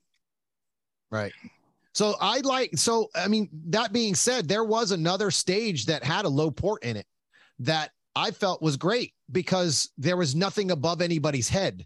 No. Right. Like you could get up, squat down, and then get up freely, safely, without falling over with your gun in your hand. And then shoot. 6. Yeah. Yeah. It was unloaded start. Stage 6. Yep. So again, the low port isn't the problem. It was really that I think that's one of the reasons they probably didn't do the Cooper tunnel, because those ports were so low. Those people were getting penalties for sure. Like 100%. I would have 100% got a penalty from the Cooper tunnel in that. Listen, they didn't put pool noodles 6 inches thick of pool noodles on that for nothing. Like, I guarantee you, they knew someone's going to destroy their head on this, right? Yep. They were going to crack their head going into that thing too fast. So I just thought that was, again, not really a complaint, just kind of a visual thing that I've been noticing lately in stages. So again, we're definitely going to talk more about some inequality stuff, because after Pan American Games and some stuff that I've been like personally involved with, I've been seeing some kind of inequality stuff that I just kind of have some questions about. It's not even a complaint. It's just like, what's the definition of equality, right? Like that's it. They don't seem to line up with what I think they are, but maybe it's just they're just separating the seniors from everybody else in that kind of low port situation. Right. So I mean, that in itself is not even the unequal. seniors. Like the guy that was on our squad was the almost seniors, dude. Todd.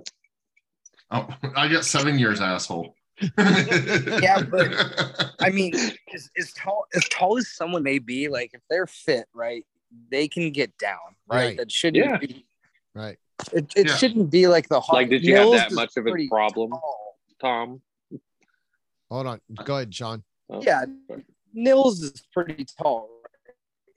He can get through something like that being. I don't know. I don't really see it being a problem. Like, you know what I mean? If you're older and it's hard on your knees, I get that. You're going to go slower, right? That could be on any stage. It could be on a far run or something.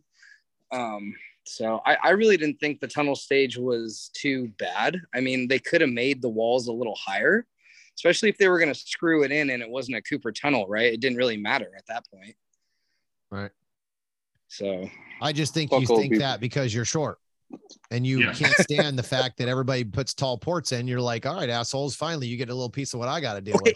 So, but it's not fair. First of all, wait. It's not fair that you don't even have to squat down to run under it. That's bullshit. Like, that's garbage. So at one of our local matches, right, we had a Cooper tunnel and it was pretty high. And I remember the stage builder, he literally goes, we've got tall people here. I want to make this, you know, and it was an actual Cooper tunnel. And it was funny because I still got shit for it because they were like, oh, you don't even have to squat. Now you can just run straight through it. You turned it into a moving and shooting position. Everyone else is laying on the ground on their belly, crawling underneath. Right. So it's like either way, as a short person, I can't win, right? So it's you get screwed.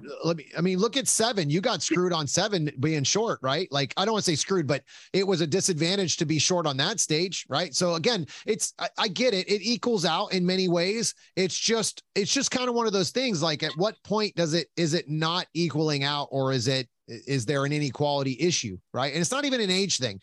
I feel like no matter how old you are, you should be able to shoot the stages the same. You're just not going to be as fast. But the fact that you have one guy who now can't run up if he wanted to because he can't get up. Does that make sense? Yeah. That's where I kind of see the inequality. It's not that they can't shoot what I shoot or squat down. And it's not about like that. It's not even whether they're good or bad, or even I did well. It's not that. It's about the fact that now I've taken away a stage plan from them. They can't even do what I can do because they can't get up out of there and run to the front.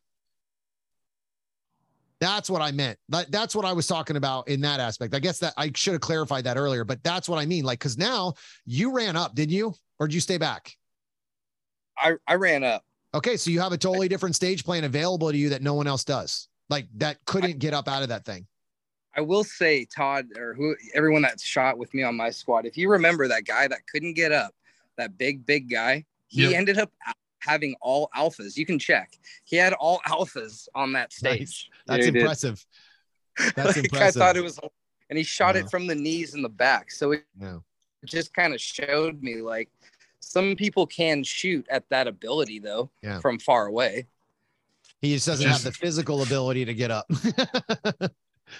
Right. Yeah. Right. Yeah. Well, again, dude, that's what's so awesome about this sport. It's everybody can do this. It doesn't matter. I mean, listen, we have people in our local area that are 68 years old and crushing this thing. They're not, winning high overalls, but I hope to God, if I'm 68 years old, I'm still running around trying to do this shit. Like, this sport is great because of that. It just sucks when that you have people who can't shoot that stage the same as I can. It might not be the same level, but that's everything in this sport, right? You have B-class guys that can't shoot what I do. And there's other GMs that I can't do what they do, but we still have the same opportunity to do it. Right. Well, so next year, what they'll do is, as a test to make it totally competitive equity, all the equity you want, all the stages are going to be Virginia count 12 rounds. Guess who's not going to nationals next year? Ohio was bad enough. Do that. I guess that is a good way to get to never have me do a podcast again about nationals, is just put matches on like that, and I'll never go back again. I'm out. I'm not paying $300 for that. The thing is, by the time the match book comes out, you already paid. No, I can cancel. Refund. Yeah, I can cancel So or just not usually go. by the time the match book comes out, it's past the refund period. That's fine. It's okay. I'm not going to go waste my bullets, my $1,000 to travel. I won't have to worry about not having any food when I get to the award ceremony. So it'll be good. It'll be all set. No problem. Tom can't shoot standing still. Yeah, I suck. Dude, I actually shot terrible on everything, Tyler. So I can't shoot moving or standing still. Oh, shit. Okay. So let's get into the after the match stuff. So a couple of different things. Food was great. A couple of different things happened at the match afterwards that I wanted to talk about. And this is not it's probably not a good thing. They ran out of food again at Nationals. Again. So this is the second Nationals I've been to. And guess who was the guy that walked up on 2 different Nationals was the guy who walked up when they ran out of food. That would be me. So at Production Nationals, they ran out of food. On purpose. I was the guy that got there that had no food. This Nationals, I got there and they had no food. Now I want to say something in USPSA's defense. 2 things about this podcast, because there's been a lot of negative that I don't usually do, but it's not a complaint. It's more like, hey guys, like this is what's going on. Like this is kind of where the shooters are. Like this isn't just stuff that I've been thinking of. People have been coming up to me and talking about this. We talked about a lot of this stuff at the match with the Virginia count, and it just sucked, right? It was the first time I've been to Nationals that I was just like, man, this one sucks. Like it's not, the stages are not good this year. Some were great, but there was a lot of just mediocre stuff. So when I walked up to get food, they ran out of the barbecue or whatever it was. I'm going to tell you right now, and the complaint was from the staff, their staff, the people that did the food, was that shooters came up and ate double the amount of food. Not saying that they didn't. I wasn't there, so I can't say that they did or didn't. But I will tell you, it was a little disappointing to watch the staff that was working the event walking away with full plates of food that were supposed to be for the competitors.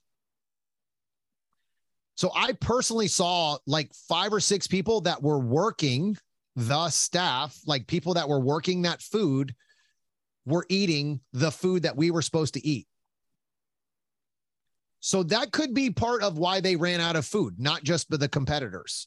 The other thing is you have to know that JJ Rakaza is coming to Nationals.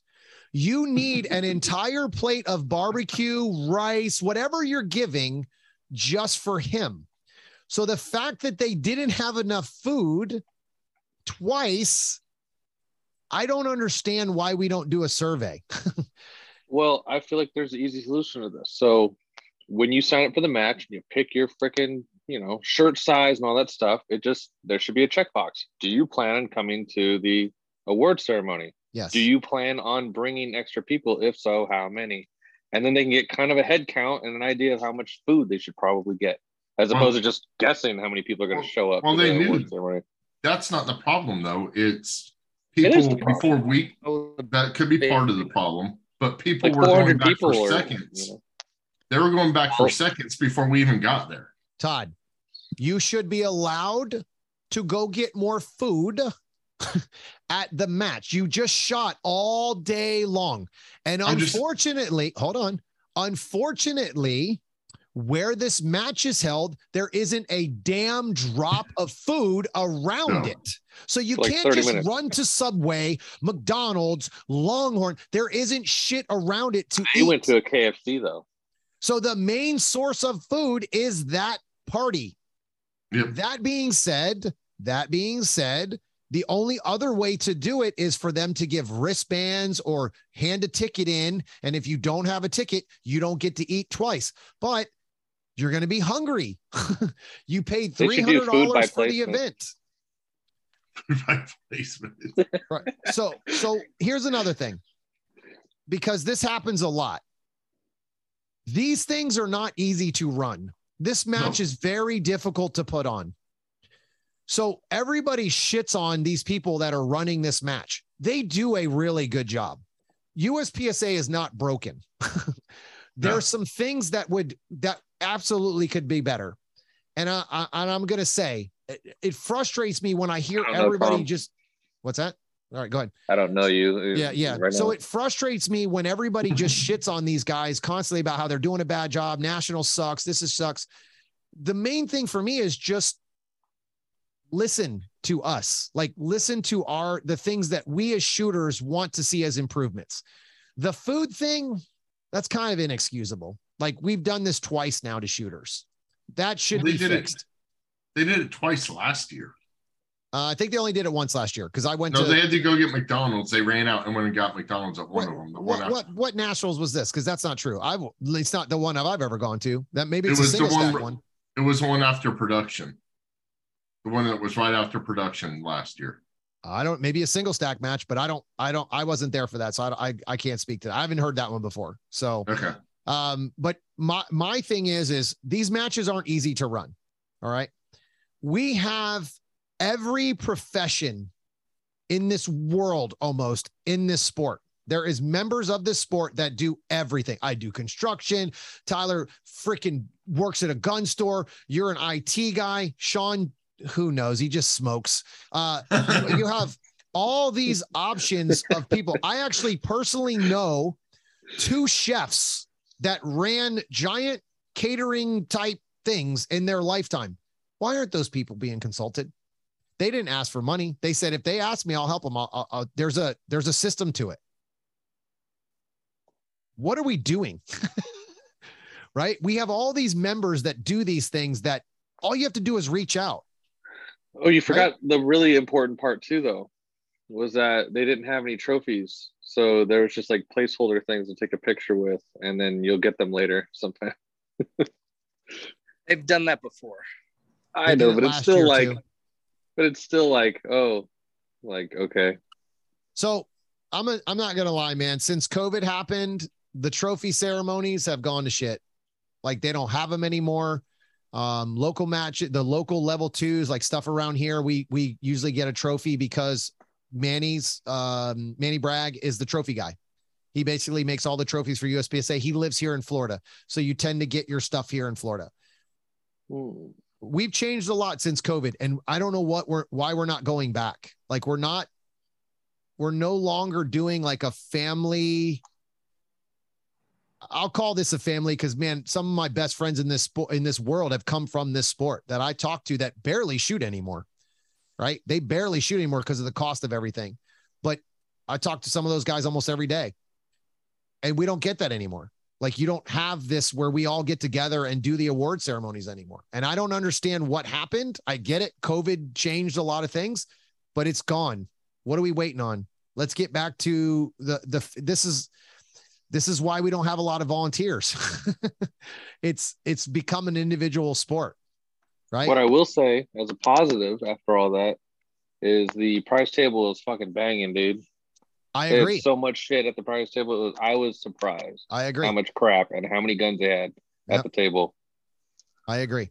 Listen, this is what I was talking about earlier. They do a really good job with like 98% of the stuff. But some of the things that suck are big. Like running out of food's kind of a big deal to people. Tom's a hungry boy. Well, actually, I barely ate anything because I didn't want to take food for the 50 people that were standing behind me. It wasn't like I was just this straggler who just walked up and I was like the only guy and I was the last person there. There was like 50, 60 people that were standing there waiting to eat. It wasn't a small number that hadn't eaten. So we were late four because chicken we were fingers. part of the arbitration committee, so that's why we were late. Right. I took 4 chicken fingers because I couldn't eat anything that was there anyway. So I was like, all right, well, this is what I've got. I'm going to just eat this. And then I had to go home and make my food later that night, which again, that's on me. But it's like, dude, you got like, when I walked up and I said, hey, listen, do you guys have any more food? She goes, no, how many more do you have? And I said, well, right now there's 15 people standing here. She goes, oh, okay. And I go, no, you don't understand. There's probably another 50 to 100 people coming. She looked at me like, what? And I was like, yeah, it's coming. And they did, like I thought they would, because I knew that not everybody had left the range at the same time.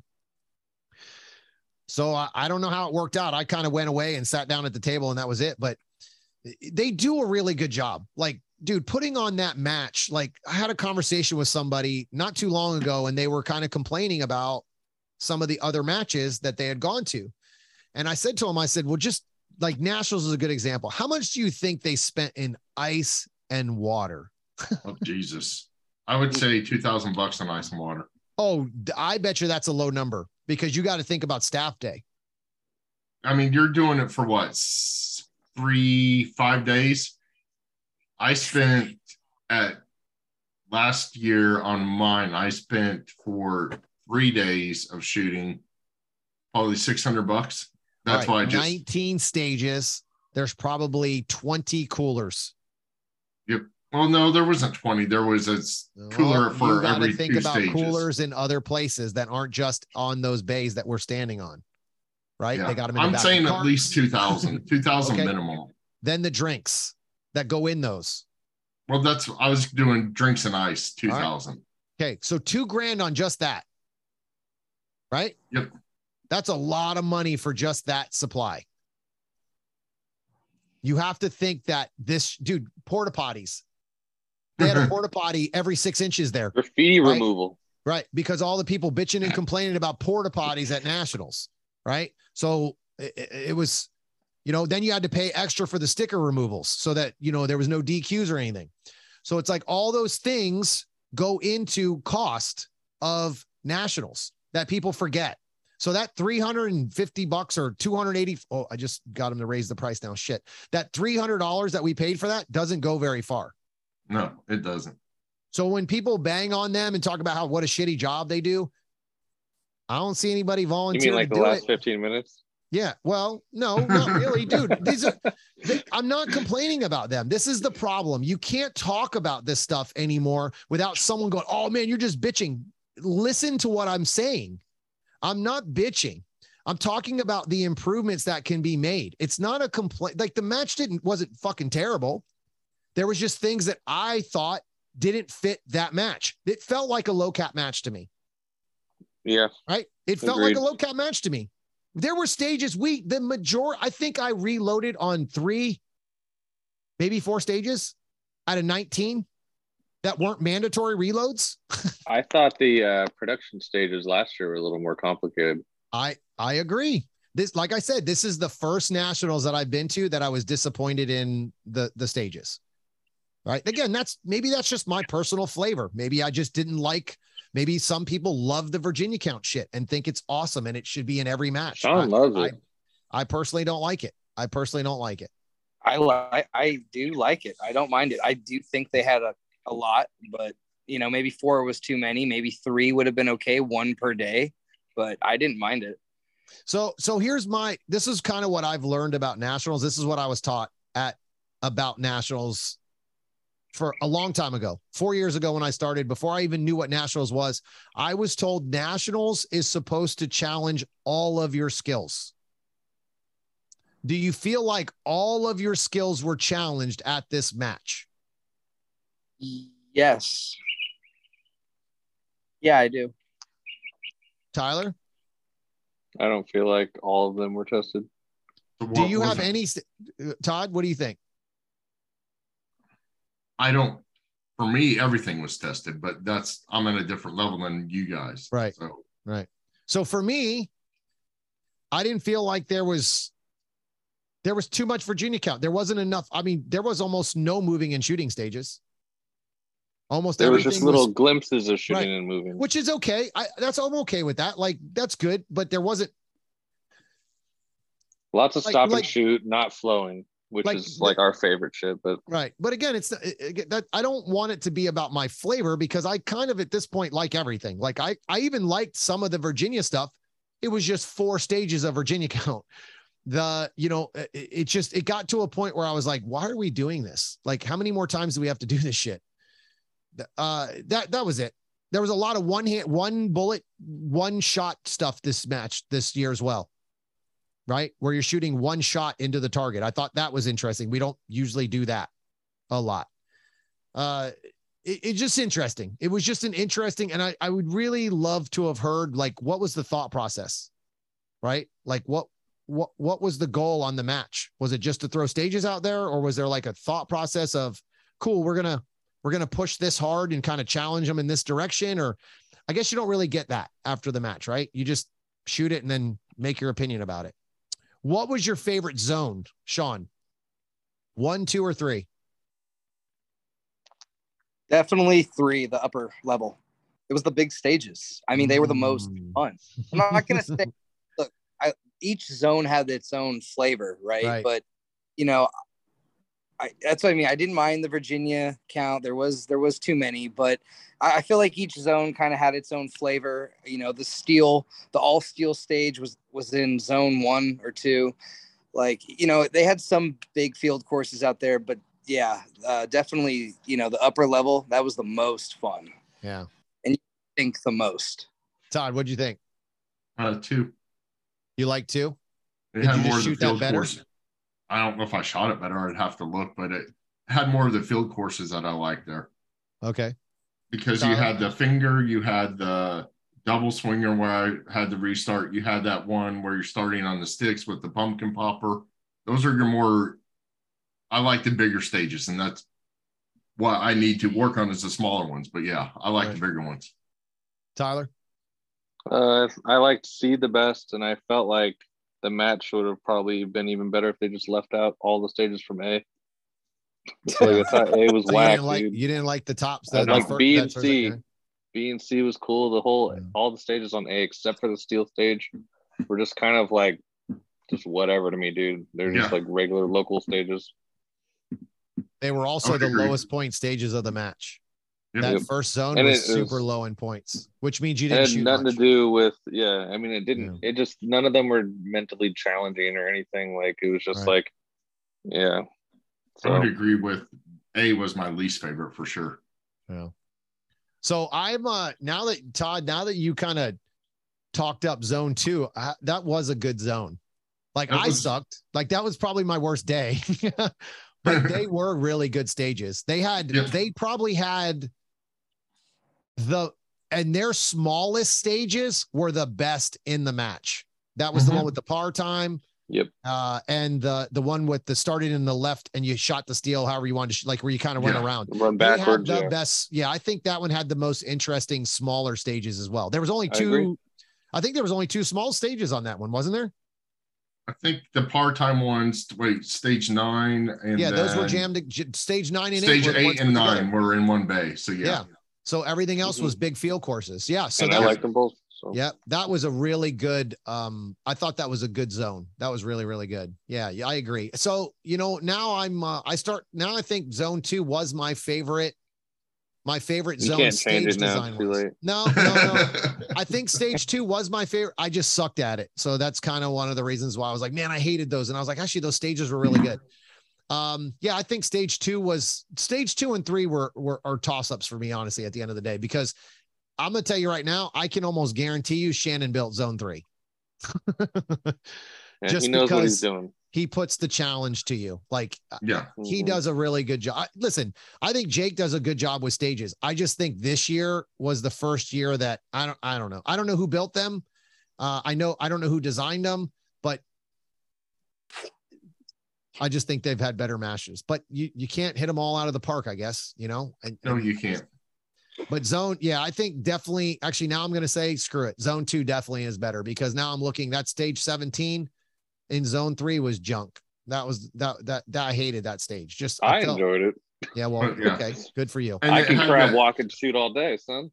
Yeah. And it had the 4 reload 4 on it. And I'm okay with that stage. Actually, I'm 100% okay with that type of, Virginia count. Like, okay, cool. That's the one that you give me, right? Not 4 of those. Like, cause that's basically like the one with the stomp pad that Sean said in zone 1 or zone A or whatever it was.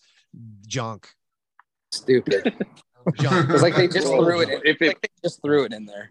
Totally. Actually, I like that better than I liked the 4-4 reload 4-4. I like that one better at it. Because you did better at it. I don't know. I'm not looking at my scores. I'm looking at my likes.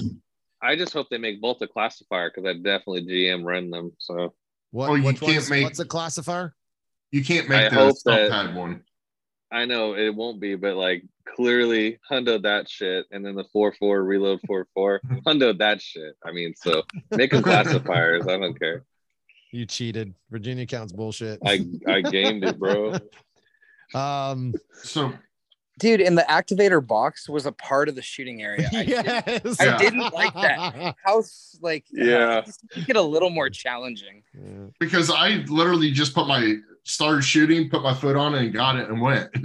Yeah. Well, and it wasn't touching the box. So it was like not the shooting area. They just said it was. They had to declare it. Yeah. Dude, I gotta tell you, I learned so much at this Nationals. Go ahead, Sean. Yeah. Sorry. Go ahead. What were we saying? No, go ahead. I was curious what you were gonna say because this is my first. Yeah. I learned so much from this Nationals. So I actually made a video after Nationals about that stage we were just talking about. So that stage is a sucker stage. Oh. And I thought that's something that I've never heard said. And Mike Seeklander made a video because he does quite a bit of free stuff on Instagram. And he made a video and he actually talked about that stage. And I was like, shit, like, why didn't I think about that? That stage was worth 35 points. And I treated it like it was worth 1,000. I shot it like I needed to just burn it down. I should have done exactly what he did and just thought differently. So it changed the way I shoot those type of stages. I should have just activated, shot the center, shot the left, shot the right. I actually made the mistake of trigger prepping to get to the max trap and ended up putting 3 shots into the left target because I pulled as I was prepping to get to the next one. So that gave me 3 hits in a Virginia count stage and gave me an extra hit, extra shot. So that stage became, I think I got 7 points on that stage, right? So it's like you're shooting against the best shooters in the world and you just drop 20 something points over some stupid shit, right? Like a stage that even if I would have won it, I would have went on by what, a point? I would have had maybe gained 2 points on that stage. Wow, that was worth taking that extra aggressive trigger prep, right? Yep, it was stupid. That one. That was a survivor stage. Yeah. So again, when he said that, that really was like, wow, that makes sense. But until you hear it out loud, sometimes you don't realize it. Right. And it's just like, damn it. Like you got to use your brain, dude. You're not thinking when you're supposed to. One more thing about this that I learned that was big shout out to Sean Griffith. We're on a stage, the part-time stage, and we're talking about how we're going to shoot it. Right. Cause it was super easy to shoot. It was, but like the mentality, how are we going to shoot it? He looks at me and he goes, dude, this stage is all about hits. Time doesn't matter. And I looked at him. I'm like, shit, that makes so much sense. The time was set. It didn't matter how fast you went. You're going to run out of time or you're going to finish it. Right. So you had to kind of set a pace on how fast you wanted to shoot that. So by him saying that, I was like, well, I don't care how fast I shoot. I'm just going to shoot my sights and not even think about speed on this stage. And he laughed because when I was done, I ended up with I think a Charlie or one. I think I had all alphas at a Charlie or Delta or something. I don't know. Todd right now is going to look it up to tell me that I'm an idiot and I had more than one Delta or one Charlie. But what stage number was it? None of your business. It was all alphas, and I'm going to leave it on that because that was stage 9. That was stage 9, I think. Yeah. What did I have? Stage 9, you had 9 alphas, 2 Charlies, and a Delta. Okay. So the Delta was on the back right target, and all my Charlies were on the right. So he said to me, he goes, bro, you shot the left side like super slow. And then when I went to the right, I was like, down the right-hand side for no reason. And I was like, well, I wasn't worried about time, but then I realized I might have to go faster because I'm not worrying about time. But it really took the pressure off of me on that stage because then I just thought about shooting, right? I didn't have to. I was there for that conversation. Well, we were on the good squad. Todd wasn't on my squad, so we were on the good squad. Oh. I was like, time. And I fucking 3 no penalty mics. It was all gravy. I talked to people that never moved their foot because you had to start 1 foot in, 1 foot out. Aaron shot with his foot down, though. Yeah. And he shot the first 3 targets with his foot down. Did they give him a procedural on each one or just one procedural? I'm looking that up right now as I said that. Because I think that clear advantage. If you're completely out of bounds, it's a procedural per. But if you're 1 foot in, 1 foot out, I think it's just a one shot. But if it's a fixed time, no, I'm just kidding. Dude, could 10 be. point fucking 386. Man, don't be sour that you don't know the rules, every rule perfectly, Tyler. We should know. He only got one procedural. And remember, Sean, when he was arguing it, and you and I were looking at each other going, no, you did it. Dude, he's got that Insta 360. You can see the 360 view around that foot being out. I mean, Sean and I are standing there watching it because one of us is going to be the delegate and one of us is the video guy. Awesome. And Sean's in there hitting me, going, look. Sean's walking up to the RO. Dude, he had his foot out of bounds. Get him. I don't want to. I'm delegating, or I'm giving the information right now. He absolutely was cheating. Yeah, he only gave him one procedural. But I had filmed Aaron like the whole match, right? I was like his filmer. I felt like. Yes, you were. You were a stick guy. Yeah, it's like I'm filming you and you're asking what you did. I'm like, dude, just go watch the video. It's bad. It's bad. That's awesome. That's awesome. So, I mean, I learned a lot at this match. I learned a lot more. Actually, I'm glad that we talked about this because I want to talk about a couple of people that were really big for me at the end of this match. Obviously, I was very frustrated with myself. It was no one else's fault. It was my own. I traveled every weekend for almost 2 months before this. I went to Area 4, Area 5, Area 8, Georgia, which was the weekend before, all travel. And then went to nationals. And then I was being a jerk. Well, you're fine. I was exhausted, like absolutely exhausted when I got there. I had a really bad week before I got there. Like really bad, like with my other job. And I had some gun issues. Actually, the day I was leaving, I had some gun issues that I had to fix. So all on me. So I shoot this match and I walk out of this match and I'm just super frustrated. I go to the award ceremony and we're all everybody just walk around and talking. And I was talking to Isaac Lockwood and we're having a conversation. And I've talked to him last year at last year's Carry Optics. Super amazing human being. Love that guy. Super great. So we're all sitting there talking about our experiences, our match. And, I'm listening to them because I had nothing great to talk about. So they're talking about their match and everything. And Phil Strader walks up. And I don't know Strader at all. Like I've seen him, but I've never really talked to him. Right. And I'm pretty aggressive with questions. Like I'll ask anybody anything. I don't care. I'm down with, like, I think that's how you learn in this sport. If someone comes up to me that I don't know and asks me a question, I'm going to answer it. Like if somebody asks me some advice about shooting, whatever it is, I'm going to answer that question. So I asked him, like, man, like, dude, how do you gain the experience you need? Because as we're having this conversation, he asked me, like, how did you do? Like, I don't know how that conversation, he didn't just like randomly come up. We were having that conversation and he goes, and actually Mason Lane walked up as well. And we were all kind of talking and he says, well, where'd you place? And I go 30th. He goes, your shooting's not the problem. He goes, if you place 30th at this match, your shooting isn't the problem. I was like, okay, so what's the problem? He goes, you need experience shooting big matches like this.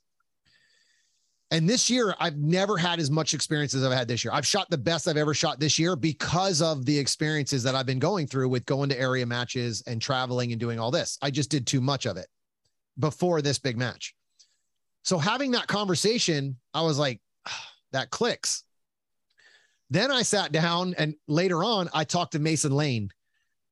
Amazing conversation. Like just so much just clicked in that conversation.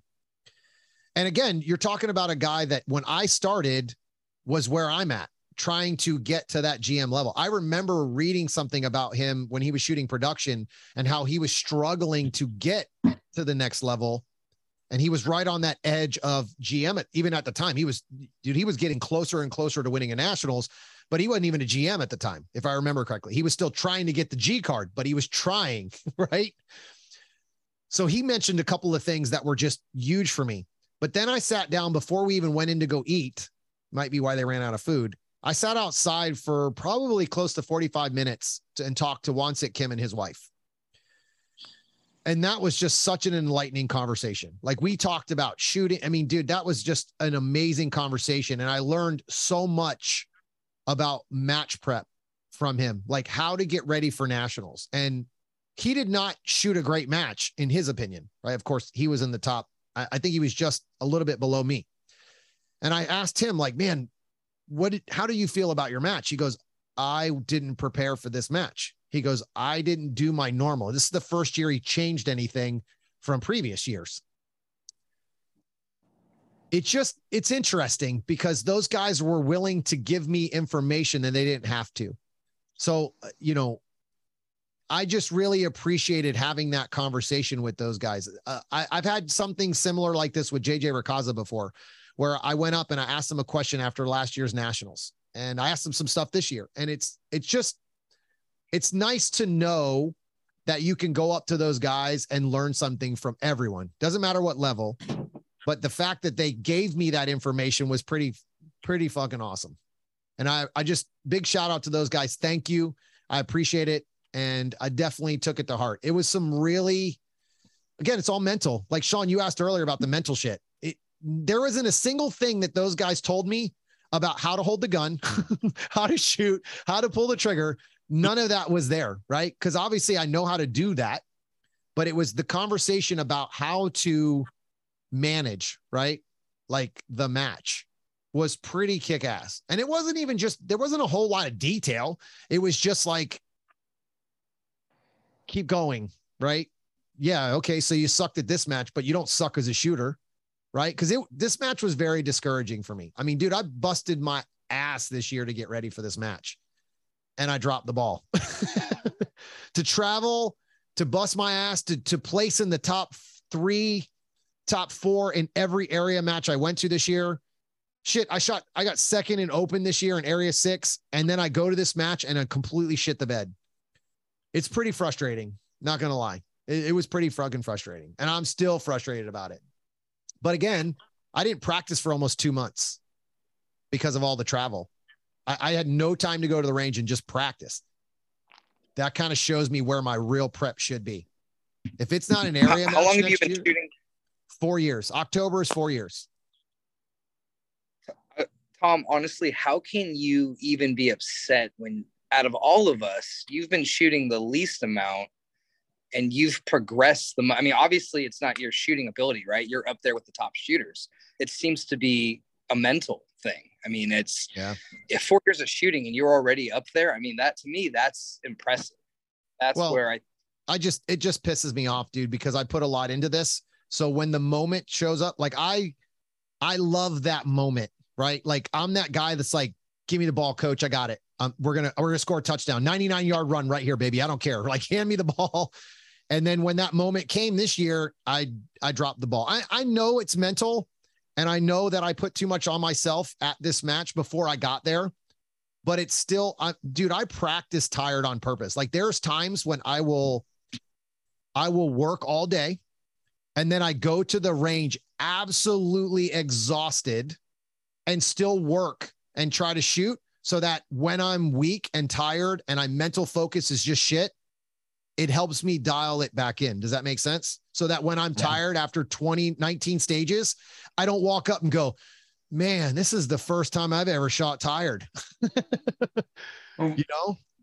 And this is just my observation. So you're shooting good at all the area matches, and then Georgia happens where I think it was a little bit of the same. It was the mental, it was you were tired, and then that just carried you straight into nationals, coming off of a not great in your mind match at Georgia, and then coming here. So yeah, I'm going to tell you, I have been practicing again. Like today was the first time I've been doing lessons every day this week. I've had my regular work, but I have lessons all week long. every day, all week until nationals, until I basically go to open nats. So I practiced when they're reloading and I don't have anything to have a conversation about with training. I go and practice while they're reloading. It's everything to me. It's everything to my shooting. I didn't realize how much or how important that practice was to me, because it's where I fix everything. It's where I dial everything back together. And I went 2 months of not fixing anything. All I did was shoot the way I'm supposed to shoot. The problem with that is no matter how good you are, when shit starts falling off, you don't fix it. It just keeps falling off. So I'm noticing in especially Carry Optics Nationals is where I really noticed it. Not one single stage did I focus before I shot. That's one. I never once, I don't remember ever walking away from the stage and dry firing the stage in my mind with my eyes closed, like memorization. I never once remember shooting a stage and going, hell yeah, there I am. Not once. Not once. And I remember entering targets and going, I have no idea what I got. I haven't done that in a year and a half. Spot. Say that again, Tyler. You didn't pick your spot, so you show up and you're like, where the fuck am I supposed to shoot now? I picked my spot. This is the craziest shit in the world, okay? And this is how no practice has crushed me.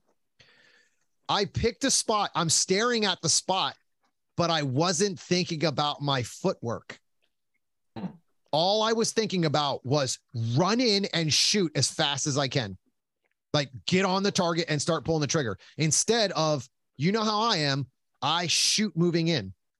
But instead of like doing my shooting like I normally do, I just charged in and just braked. You know? One of our complaints about all the stages was that it was go to one point, shoot a bunch of things, then run and shoot a bunch of things. There was no flow, so maybe you just kind of told yourself to shoot this way and then it fucked you up. No. So I don't know if we had this conversation before at Georgia. This happens every year at Nationals. Nationals is never built like any of the other matches that we've shoot. They're always run, stop, and shoot stages. Almost always, right? Almost always. There's a little blended in movement stuff, but it's almost always stop and shoot, right? And that's okay. There's nothing wrong with that. That's just the way it's built. So I go into Nationals now knowing you're good. You got it. Tyler, by the way, if anybody's wondering what Tyler's doing, he had some food on his face because it was white stuff. I'm having fun tonight. So when you have stages like that, I'm prepared for them now. That's what I mean. Like that, when you said something earlier about how I don't like to stand and shoot, that's not my favorite shooting, but I've learned how to do it because you have to. Area matches like Area 5 and Area 8. Oh my God. You were stopping. Like you were stopping on a lot of things. So, and you just squeezed in where you could the movement. Right.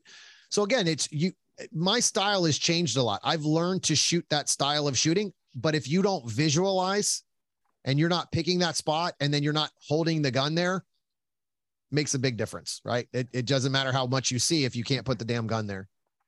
Yeah. We can't all have a 0.6 draw like Lockwood. Well, I mean, listen, that guy should not have won that because he didn't call the headshot. That's all I'm saying. I'm just saying he didn't call the headshot. I'm calling him out right now. Bro, that was amazing. Like not only was that run crazy, but that dude racked up like 3 or 4 runs very close to that, maybe more. Like, so he won a bunch of money. I'm pretty sure it was all his. Like he put in $3,000 practice on that thing. I talked to him about that. I talked to him about that. And I was like, I gave him shit. I was like, you don't call that. That headshot's bullshit. That's like calling the 3-pointer and you hit the backboard. You didn't call it. It doesn't count. Like take that shit off the board. But dude, that guy's awesome. Yep. What's that? They just said all alphas and it say they had to be. Dude, did you see the video of him shoot it? Did you see the video of him shoot it? So he shoots it, and the first thing out of his mouth, he goes, "The headshot, it counts." And like everyone's like, "That's bullshit," you know, like. But yeah, that was pretty amazing. That what'd you guys think of the vendor area? Would I like to see a little more. I thought there would be more for my first Nats, honestly. But I like the vendors that were all there. I mean, there was what 1, 2, 3, 4, 5, 6, 7, 8 vendors, maybe. Yeah, I think there was.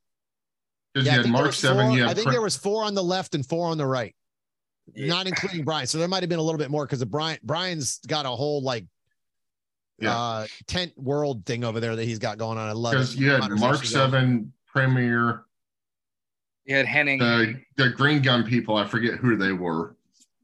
Todd, speaking of Brian, I want to emulate that sitting area that he has for our sponsored area at South Carolina Sectional.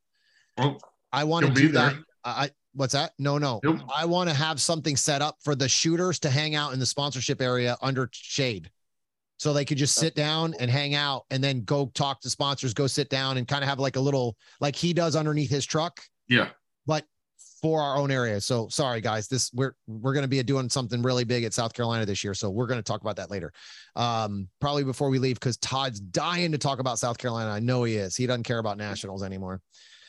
No. What was your favorite? Go ahead. No, go ahead. You're staying on the vendor thing. So stay. All right, I am. Good. I want to stay on the vendor thing.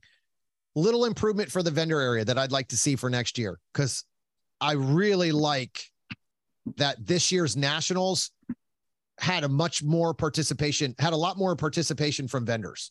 So again, this is Carry Optics. It's the biggest match of the year. So, I would hope that you would see more vendors, bigger vendors and all that kind of stuff.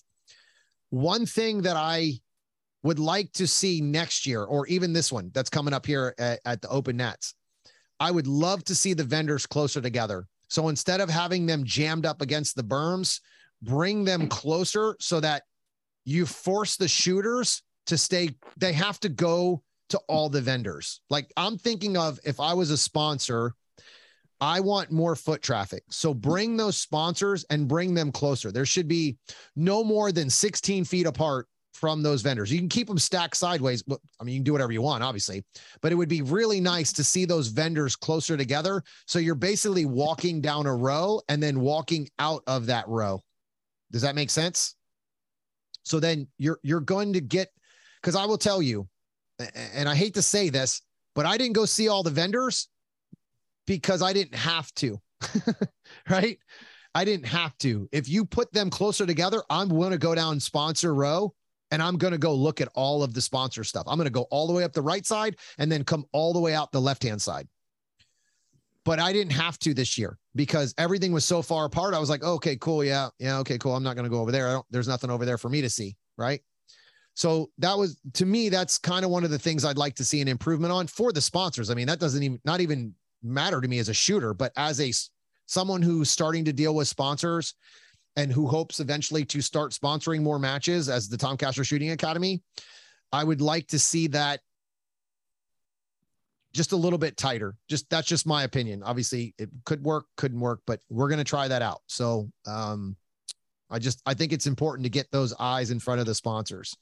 I'll ask you a question about sponsor row. I'm very interested. How many of you guys did that? The shooting part? Tyler, you did it? Todd, did you do it? Nope. Why not? I put money in, but I didn't do it.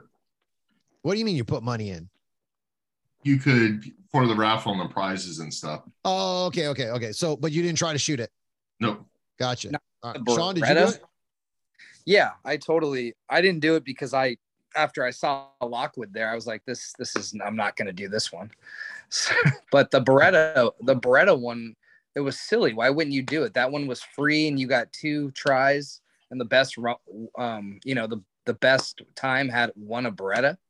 Right. So yeah, Todd, why didn't you do the Beretta one? Honestly, I didn't even think about it. I'm with, honestly, I'm not kidding. I'm with Todd on this one. I didn't even realize that was a thing. I just thought they were over there testing the gun. I didn't even realize that was a challenge. Neither did I until you just said that. I'm like, there was a prize with that one. Yeah. I went around to every booth kind of talking to everyone because I mean we had the time, we had the downtime, and it was all in that because we ended our match in the vendor area. So yeah. Oh, that's a big advantage for you guys to have the more time to sit there and kind of walk around, and you had to waste basically time, right? Just kind of looking around. How do you think we got on the arbitration committee? Right. That's true. Yeah. So we'll talk about that. Hold on. I don't want to get off the subject because I want to go to that and just kind of explain what you guys had to go through. You guys can explain. So, all right. One thing about the vendor area, and I've been talking about this a lot lately. When I talked about having the products on site, I talk about this with SIG constantly, like, because they're one of the biggest, most supportive sponsors of our sport. I personally would not have bought a product unless I had my hand on it. Okay. So I went to nationals this year, not buying anything, didn't bring cash, didn't want to buy a damn thing, didn't have anything on my list. Henning, you sons of bitches. Were there. Months later. Yeah, they were there. I got to meet the owner. Isaac Lockwood shoots with them and uses their gear. And I talked to him about it, and I have seen it online. I already used their base pads. So I wanted to look at their mag pouch and their holster. They're not the holster, but the hanger. The hanger, T1000. That's what I. God, the fact that you know that name tells me you're going to be buying some. So no, I'm not in. Yeah, we'll see. It's the best hanger out there. So I would not buy that without having it in my hand because of the price of those. All right. Now, I want to clarify, I am not sponsored. I should be, since I bought them. Right. I paid for them now, so I should be sponsored. Actually, I am self-sponsored at this point, so I guess I am sponsoring my own self right now. I bought the Henning base or mag pouches and the holster, the hanger. Sorry, I keep messing that up. I'm not gonna lie, they're worth every penny. They're not cheap, but quality comes with a cost. Those things are freaking awesome. Like, they're so awesome that I changed them on day 2. I put them on and shot them on day 3.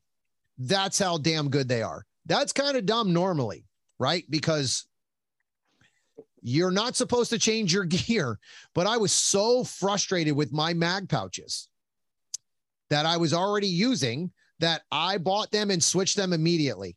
Sorry, Tom. Yeah. I was looking at you and Aaron like you were crazy. I'm like, why are you doing this during nationals? And I'm not going to lie. I sucked at that match. The stage that had four, okay, I almost messed that up again. 4 reload. No, just kidding. 4 reload, 4. Tom said 1, 2, 3, 4 reload. I knew I did that early. I had the greatest damn reload of my life from that mag pouch. I did 2 reloads as fast as some people shot it with 1 reload. So I finished, and of course I'm not happy. I look at the RO, he goes, dude, you had the fastest 2 reload stage that we've had yet. And I looked at him and I said, I'm not going to lie. I'm really pissed off because I walked this stage. Like, I went to the dry fire area in the safe table and ran that stage a million times before. I mean, I practiced the reloads and going 4. That'll kind of tell you where I was mentally. And I still screwed it up. But I'm not lying that I had the greatest reload I've ever had in my life. I don't remember putting the second magazine in my gun. I don't remember touching it. I don't remember those mag pouches are amazing. They just, the mags, I can't believe they stay on. Like, that's how easy they are to pull off. Well, except for Lockwood's post. Oh, that was so good, dude. That was so good. That is a flaw with those. I will say that you can like, if you angle and like you whip your elbow back and you have them too high, you can knock them off. But I'm going to actually talk to him, hopefully, hinting about there, like a little improvement on those since I've been using them. I think if he makes the V a little bit deeper, it'll make the mag sit in there just a little bit. So you can't just elbow it out. Dude, that design, I can't express to you how amazing the adjustments are on those. Like, I'm talking micrometers. That they are so ingenious idea. They're not cheap. Yeah, they're not cheap, but dude, I changed them in the middle of nationals. That's the hanger. Oh, so good. I was gonna say his hanger. I run his hanger. I run his stuff, but his hanger is the only hanger with that much adjustability. Yeah. I mean, you can get it to anywhere you want. Yeah. The problem is yours was illegal, so you need to fix that. But I was able to fix it quick. and let me tell you something, dude. I'm glad you brought. I didn't realize that was what you were using. I'm not going to lie to you. You could not do that with a boss hanger or another type of hanger. You can't make those many adjustments. You would have had to have really adjusted that or changed the hanger completely most of the time. So I mean, how many people will ask, but I did get a lot of questions on the thing because I'm running the Ghost holster, and you can't. I had to make this custom part. Right. There's no way to run the Ghost holster with Henning's hanger. I got you. So you know why I didn't buy the holster right away, or the hanger. You know why I ended up buying the hanger? Because I could take the holster off.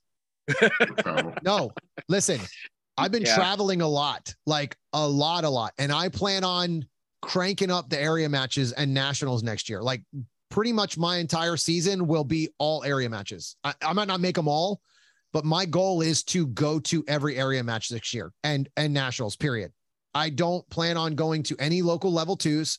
Like my local state match, not a fan of the match. So I probably won't be going to my Florida State match this year. I probably won't be going to the Florida Open this year because of how much they charge. It's way overpriced.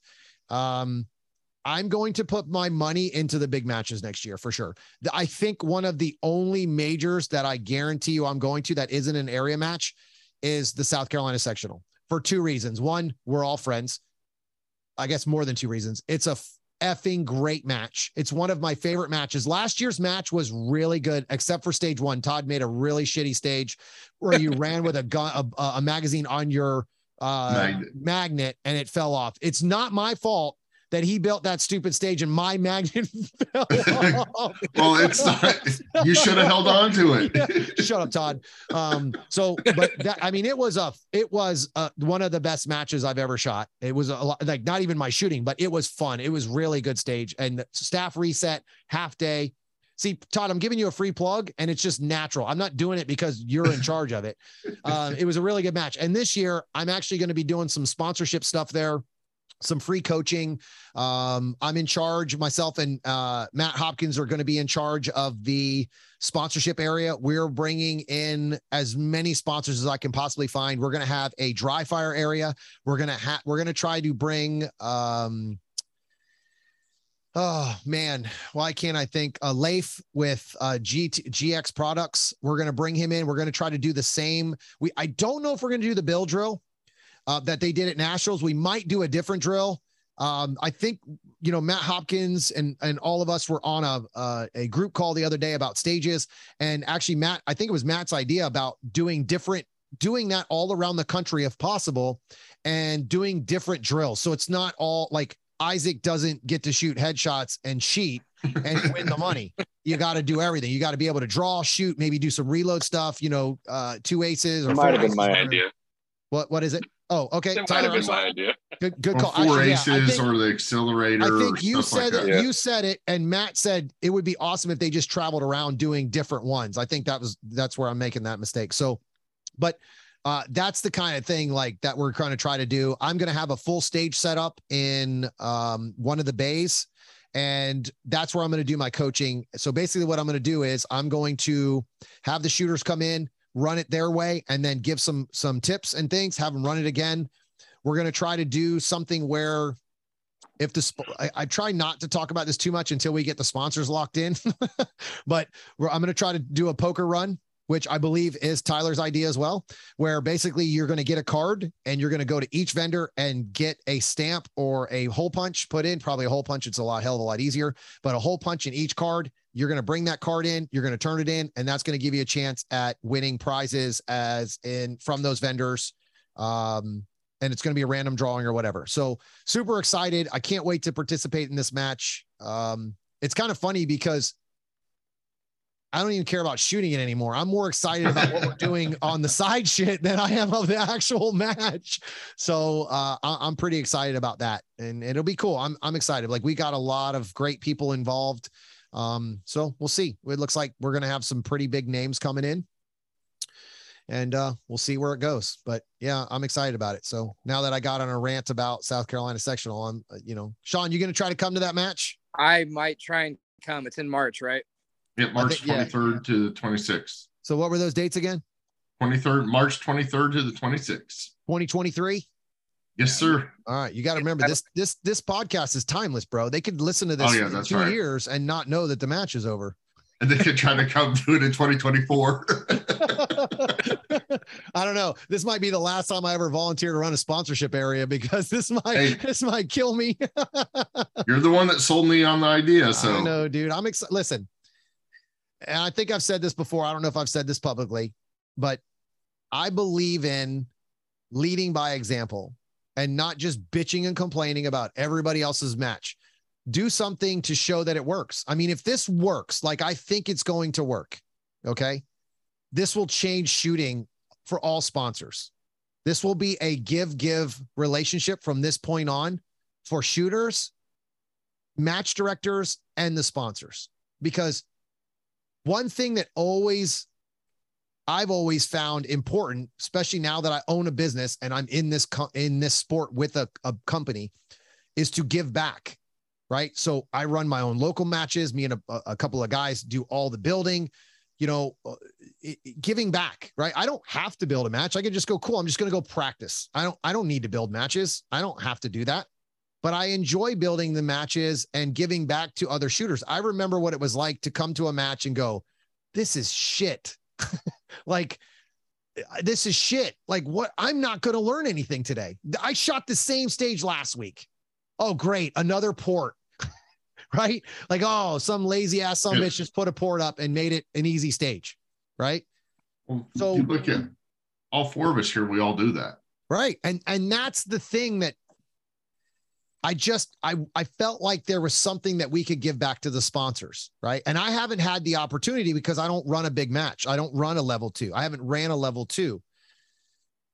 I understand how to run one, right? It's just like any other business. Spend less than you bring in, right? Hopefully. Take care of your employees, because that's basically what the staff is your employees at this point. For sure.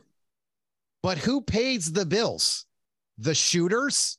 That to me is the thing that gets lost in most matches, is the shooters. Without the shooters, you don't need staff, right? So give them something that's extraordinary outside of just shooting the match, right? Because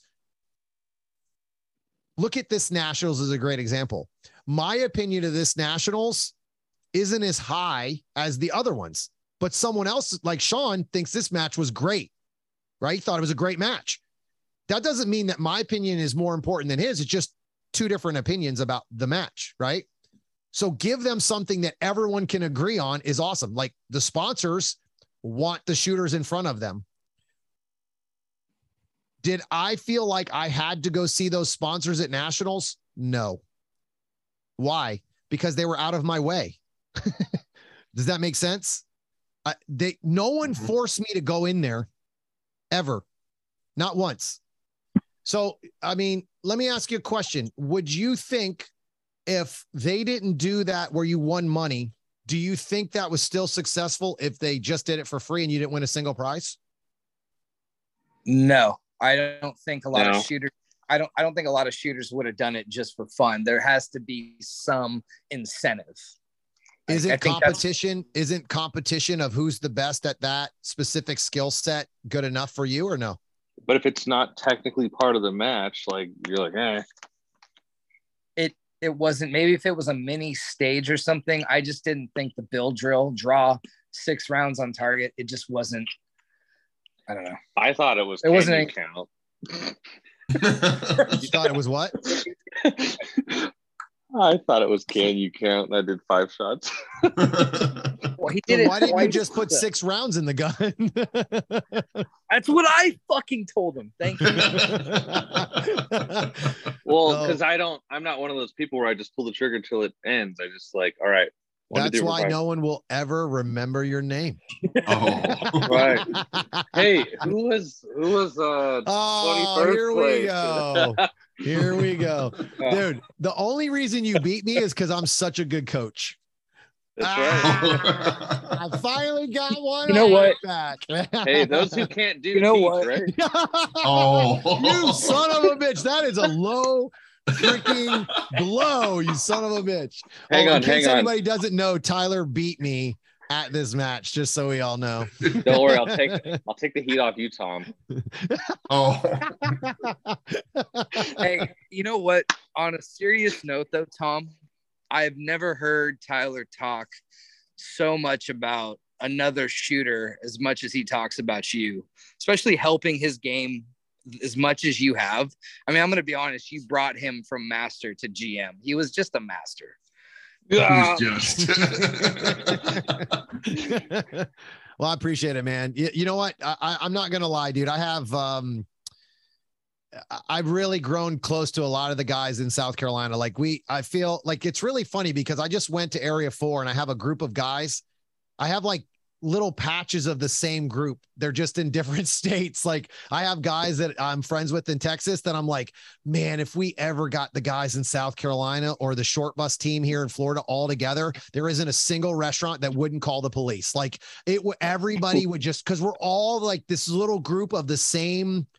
They all have different personalities, but we're all getting along. It's so crazy because I'm like, how many times in life do you you're in this room and you're like, God, I hate that dude, right? But then you're like, you get all these different personalities in the shooting world, and it's like we all mesh. It's kind of crazy. Like it's really, really cool. That's one of the reasons I love this sport, man. The people I meet.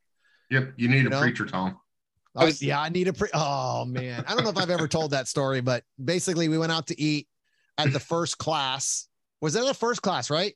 Yeah, it was the first one. Yeah. So I got really comfortable with all these guys, like kind of right away. So I kind of let loose a little bit at the restaurant, and we had like a very older, like Christian couple sit down. And by the time we were all done eating, and yes, I'm not the only one who cusses in our group, by the way, we're sitting down at the table, but I just happened to be, I think, the loudest one. Surprise, Tom's loud.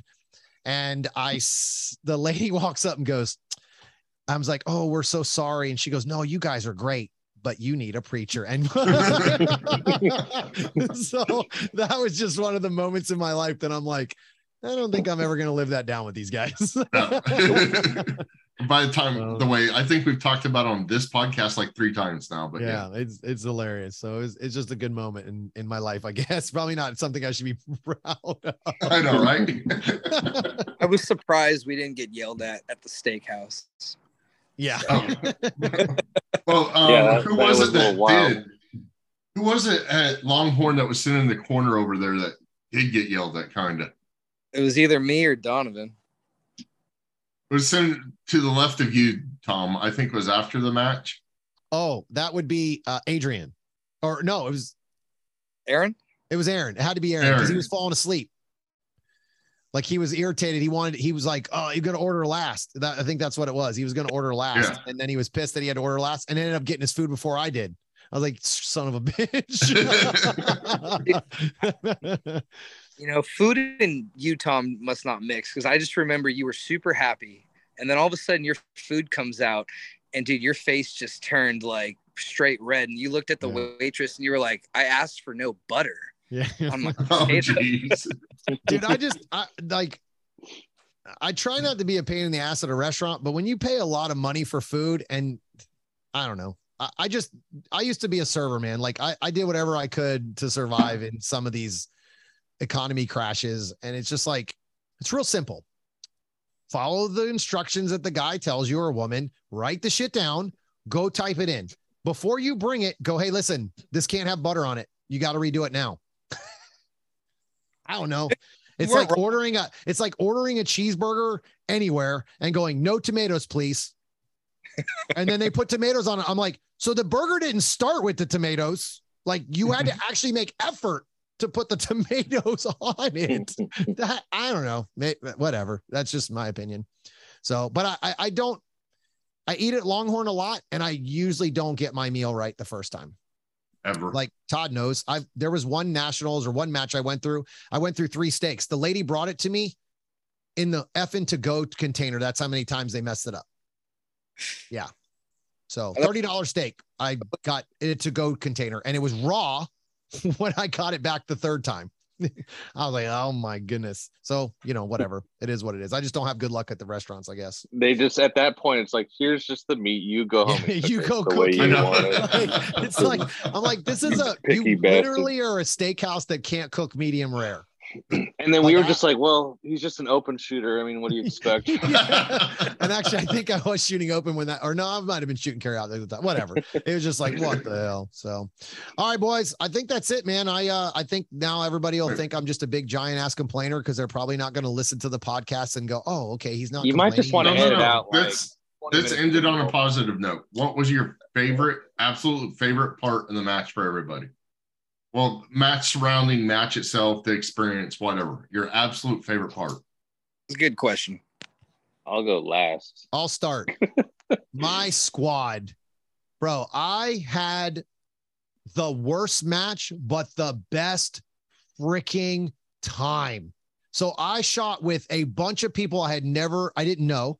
I shot with some people I knew, like Sean Griffith and Trace Decker are two of the nicest people I've ever met in this sport, and I really enjoy shooting with them, not only because they are awesome people to talk to and I can be myself around them, but also because they're really good shooters. Like Trace was 7th and Sean was 11th, right?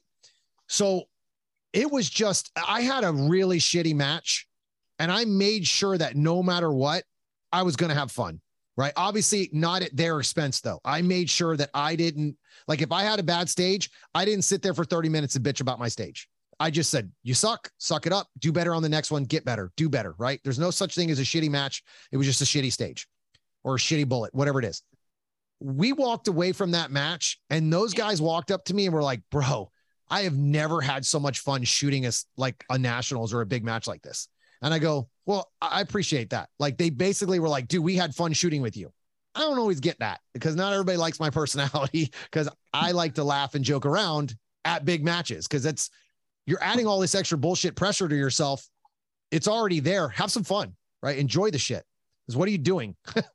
So I had met a lot of great people on that squad, and we just had a good time. I mean, I remember Sean, he's going to kill me for saying this because, but I'm good. The Virginia count stage where it was 4-4 reload 4-4.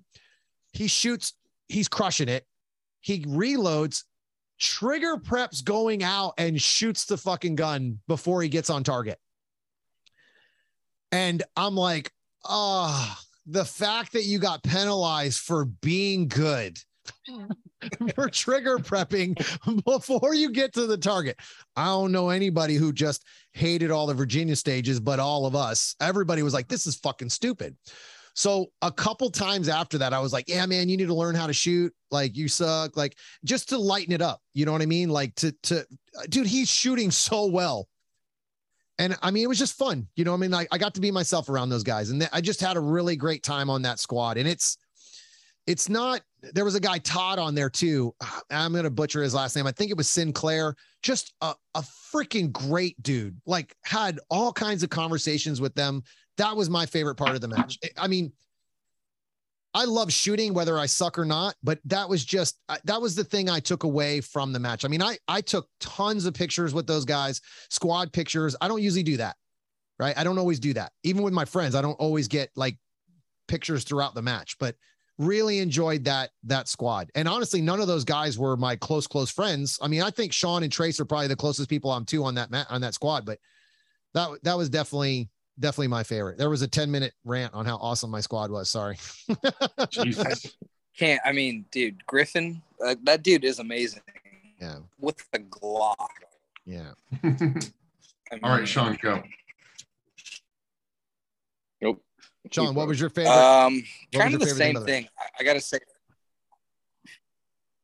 for going to my first Nats, you know, you're not scared, right? But you've got the butterflies. You don't know what to expect. So I was definitely like, you know, didn't really know what to do my first day, but seeing everyone that I've shot with a lot of people before, and kind of seeing everyone and saying hi to everyone, that's what really calmed me down. Yeah. So I think just the experience alone, you know, was great, but seeing everyone together, you know, this was the biggest carry optic Nats, you know, in the books. I mean, it was a lot of fun, you know, and I don't talk to a lot of, you know, I don't know a lot of the top shooters, but like, you know, Nils is definitely, any match I see him at, I do like to say hi to him. He's definitely one of the nicest guys I've ever met. 1,000,000%. Yep. I mean, it's, you know, I've talked to Mason before. I didn't talk to him. Lockwood, I love that guy. He is a great guy. I mean, you know, and he's from California too. So I just think, you know, seeing everyone was a great experience. And then meeting new people, you know, the same thing. Me and Tyler didn't know a lot of people. I mean, you know, I met Todd, I met Aaron, I met Donovan, all on that squad, but there was, you know, a handful of people that we didn't know, and we had a good squad too. Yeah. Oh yeah. So yeah. I'll be at Ohio 2023. I'll be there. And for me, it was a squad. It was getting to know you, getting to know some of the other people. And I went into it with zero expectations, and I probably should have went into it with some, because I sucked because of that. I think part of that was my mindset I need to work on. But I went into it knowing what to expect for next year. And so expand on that a little bit. What do you mean you went in with no expectations? Like you didn't? I didn't go in with any, I don't want to say goal. My goal was to survive, which it was to go in to be able to learn and do stuff. But I think if I would have added a little bit more pressure to myself, I would have done better. So do you feel, now that you've shot this match, because I don't think we actually talked about this at all. Now that you shot this match, do you feel like Nationals is just another match? Fuck yeah. It's just a marathon though, right? Like you have it's definitely, it's another match, and it's a marathon, because I didn't see, there was one thing I saw at Nationals that I'd never seen before. That was it. And that was a visual start. Everything else I've done somewhere. Hard. Yeah, that wasn't even hard. I know. I'm just saying that's the only thing I've never seen before. As long as you didn't blink when the light went off, it wasn't that hard. But no, that was the only thing. That was the only thing I'd never seen before, never done before. Right. Yeah. So, I mean, I know what to expect. I know where I want to be next year. Got 9 months to get there. Yeah. Good. Now just remember not to change your gun before the next match, you dumbass. Oh, fuck no. Unless it's a Canic rival, right? Oh, yeah. I still don't think you should change if you're going to do it right before the match. All right, Tyler, go. My favorite thing was learning about fixed time stages. So didn't Todd say we're going to end this on a positive note? Oh my God. Hey, it's positive. I'll never fuck that shit up again. Nice. You know, same thing as everybody else, man. Just hanging out with people. Honestly, just getting to see a lot of like Cali people again that I haven't seen in a year and a half, and hang out with Sean for the fucking whole weekend was awesome. So yeah. Tyler said Sean was cool, but I didn't realize how cool Sean was. So yeah. Oh. Well, it's hard to take Tyler's opinion because, you know, he is a Cali boy too. So he's. I know, right? So I'm kind of retarded. It was very nice to meet you, Sean. I'm not gonna lie, dude. We had a great time. Like we all agree, we really enjoyed hanging out with you. It was fun. Like next year, we definitely got to get the same house though. Like that kind of sucked. We were in two different houses because plans changed. So that just kind of ruined the whole, like where we usually all stay together, which was good. My bad. In some way. No, because in some ways, like our house didn't have room anyway. Like it would have taken a lot more to get all of us together because we already had 4 people as it was in our house.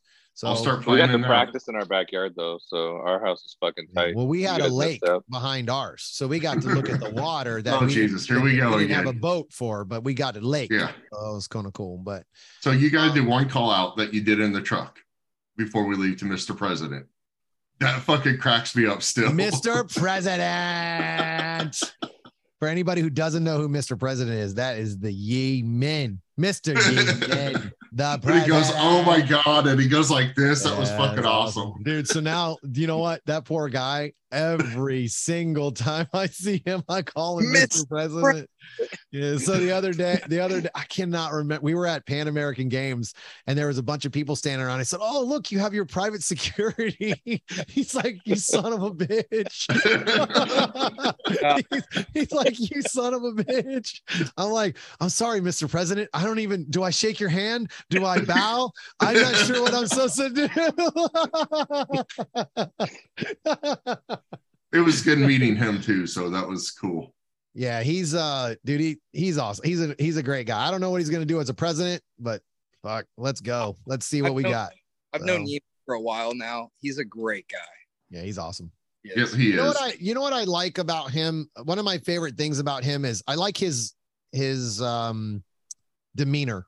Like, I feel like he just kind of stays calm no matter what you come at him with, you know, and he just he'll have that conversation that needs to be had. And I like that. Whether he does well or not, you don't know. You never know. I mean, dude, look at all the shit you got going on in the world of politics in general. You could vote somebody and they tell you how awesome they are, and then they're like the shittiest politician ever. You don't know. But I believe in his personality, the way he is. I think he'll do a good job with the controversies, non-controversial things. And I truly believe he wants to do something good for the USPSA. I really, you know, I do believe that. That's, you know, so we'll see. I hope he does an amazing job. And anybody who roots against him, that's kind of stupid, because he is responsible or going to help USPSA in general. So whether you like him or not, it didn't get who you wanted in there, he at least is your president now, right? Like, that's how it works. Yep. Those guys now have to, let's support him. Let's see if we can help him. Let's throw our support behind him. I mean, again, you don't have to like the guy. You know, most politicians I don't like. I just want them to do something to make the shit better, whether it's USPSA or the country. I don't care. I don't have to like you. Just make it better. You know, the look on his face when he found out Tyler was eating meat, that was fucking awesome.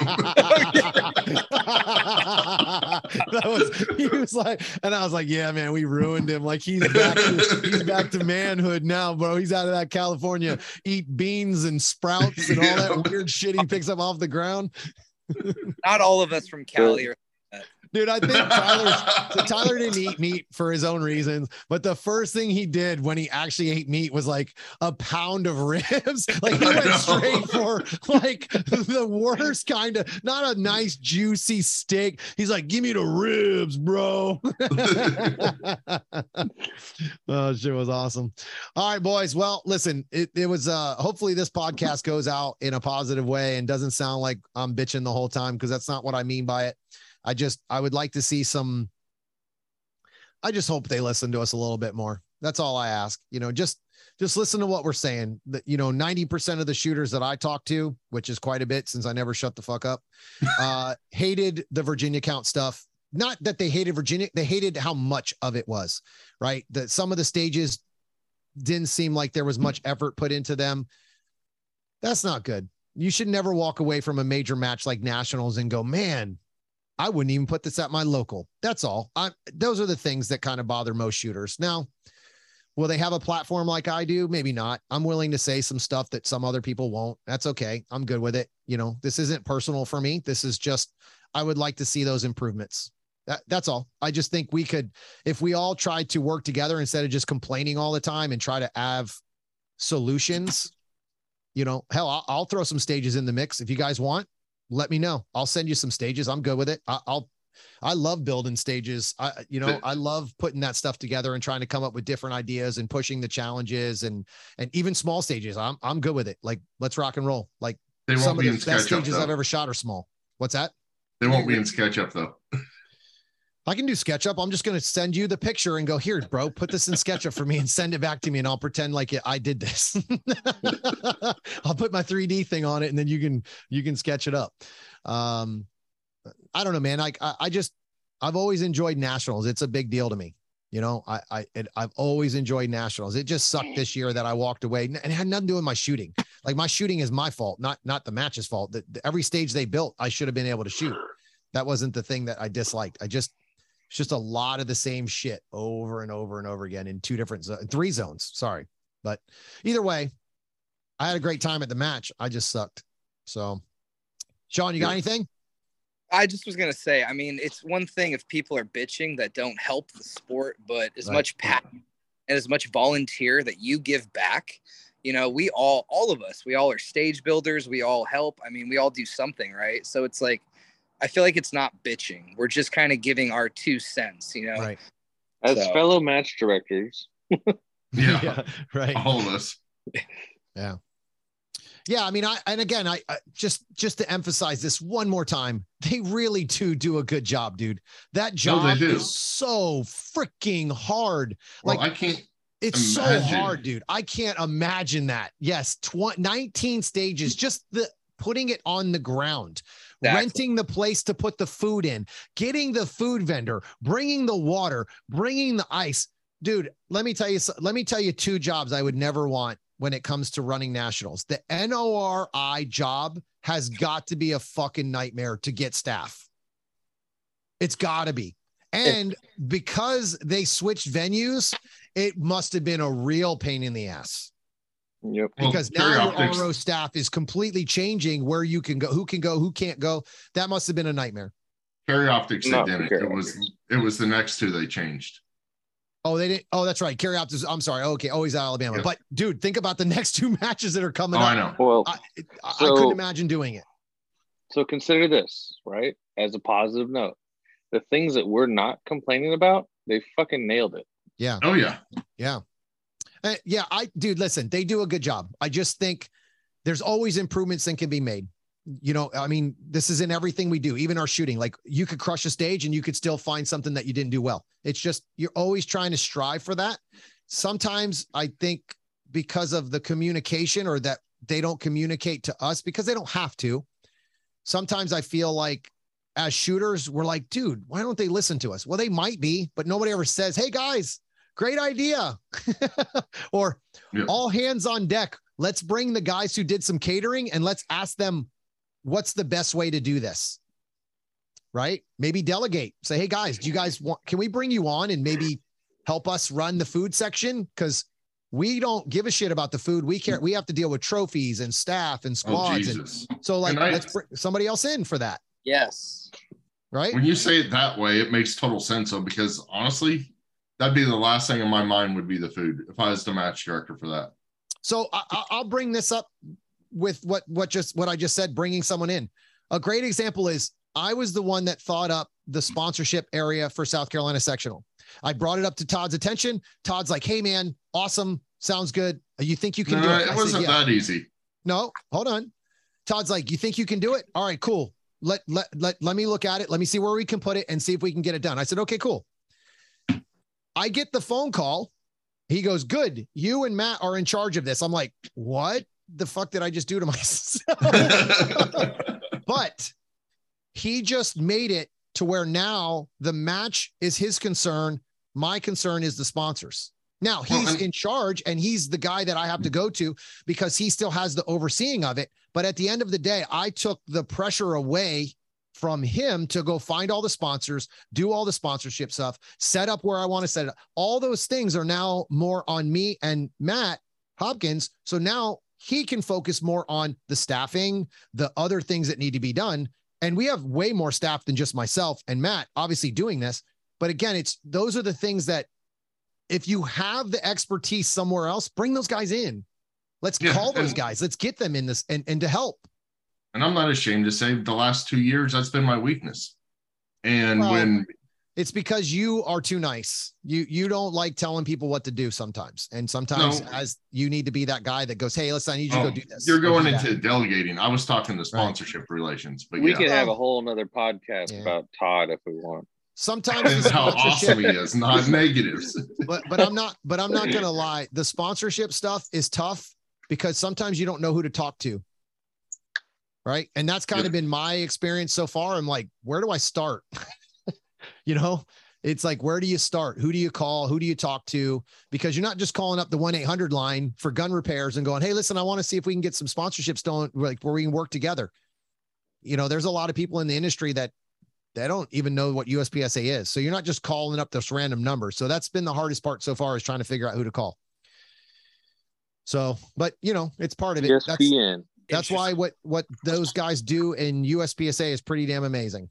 Like they do a lot of, dude, just getting what SIG brought.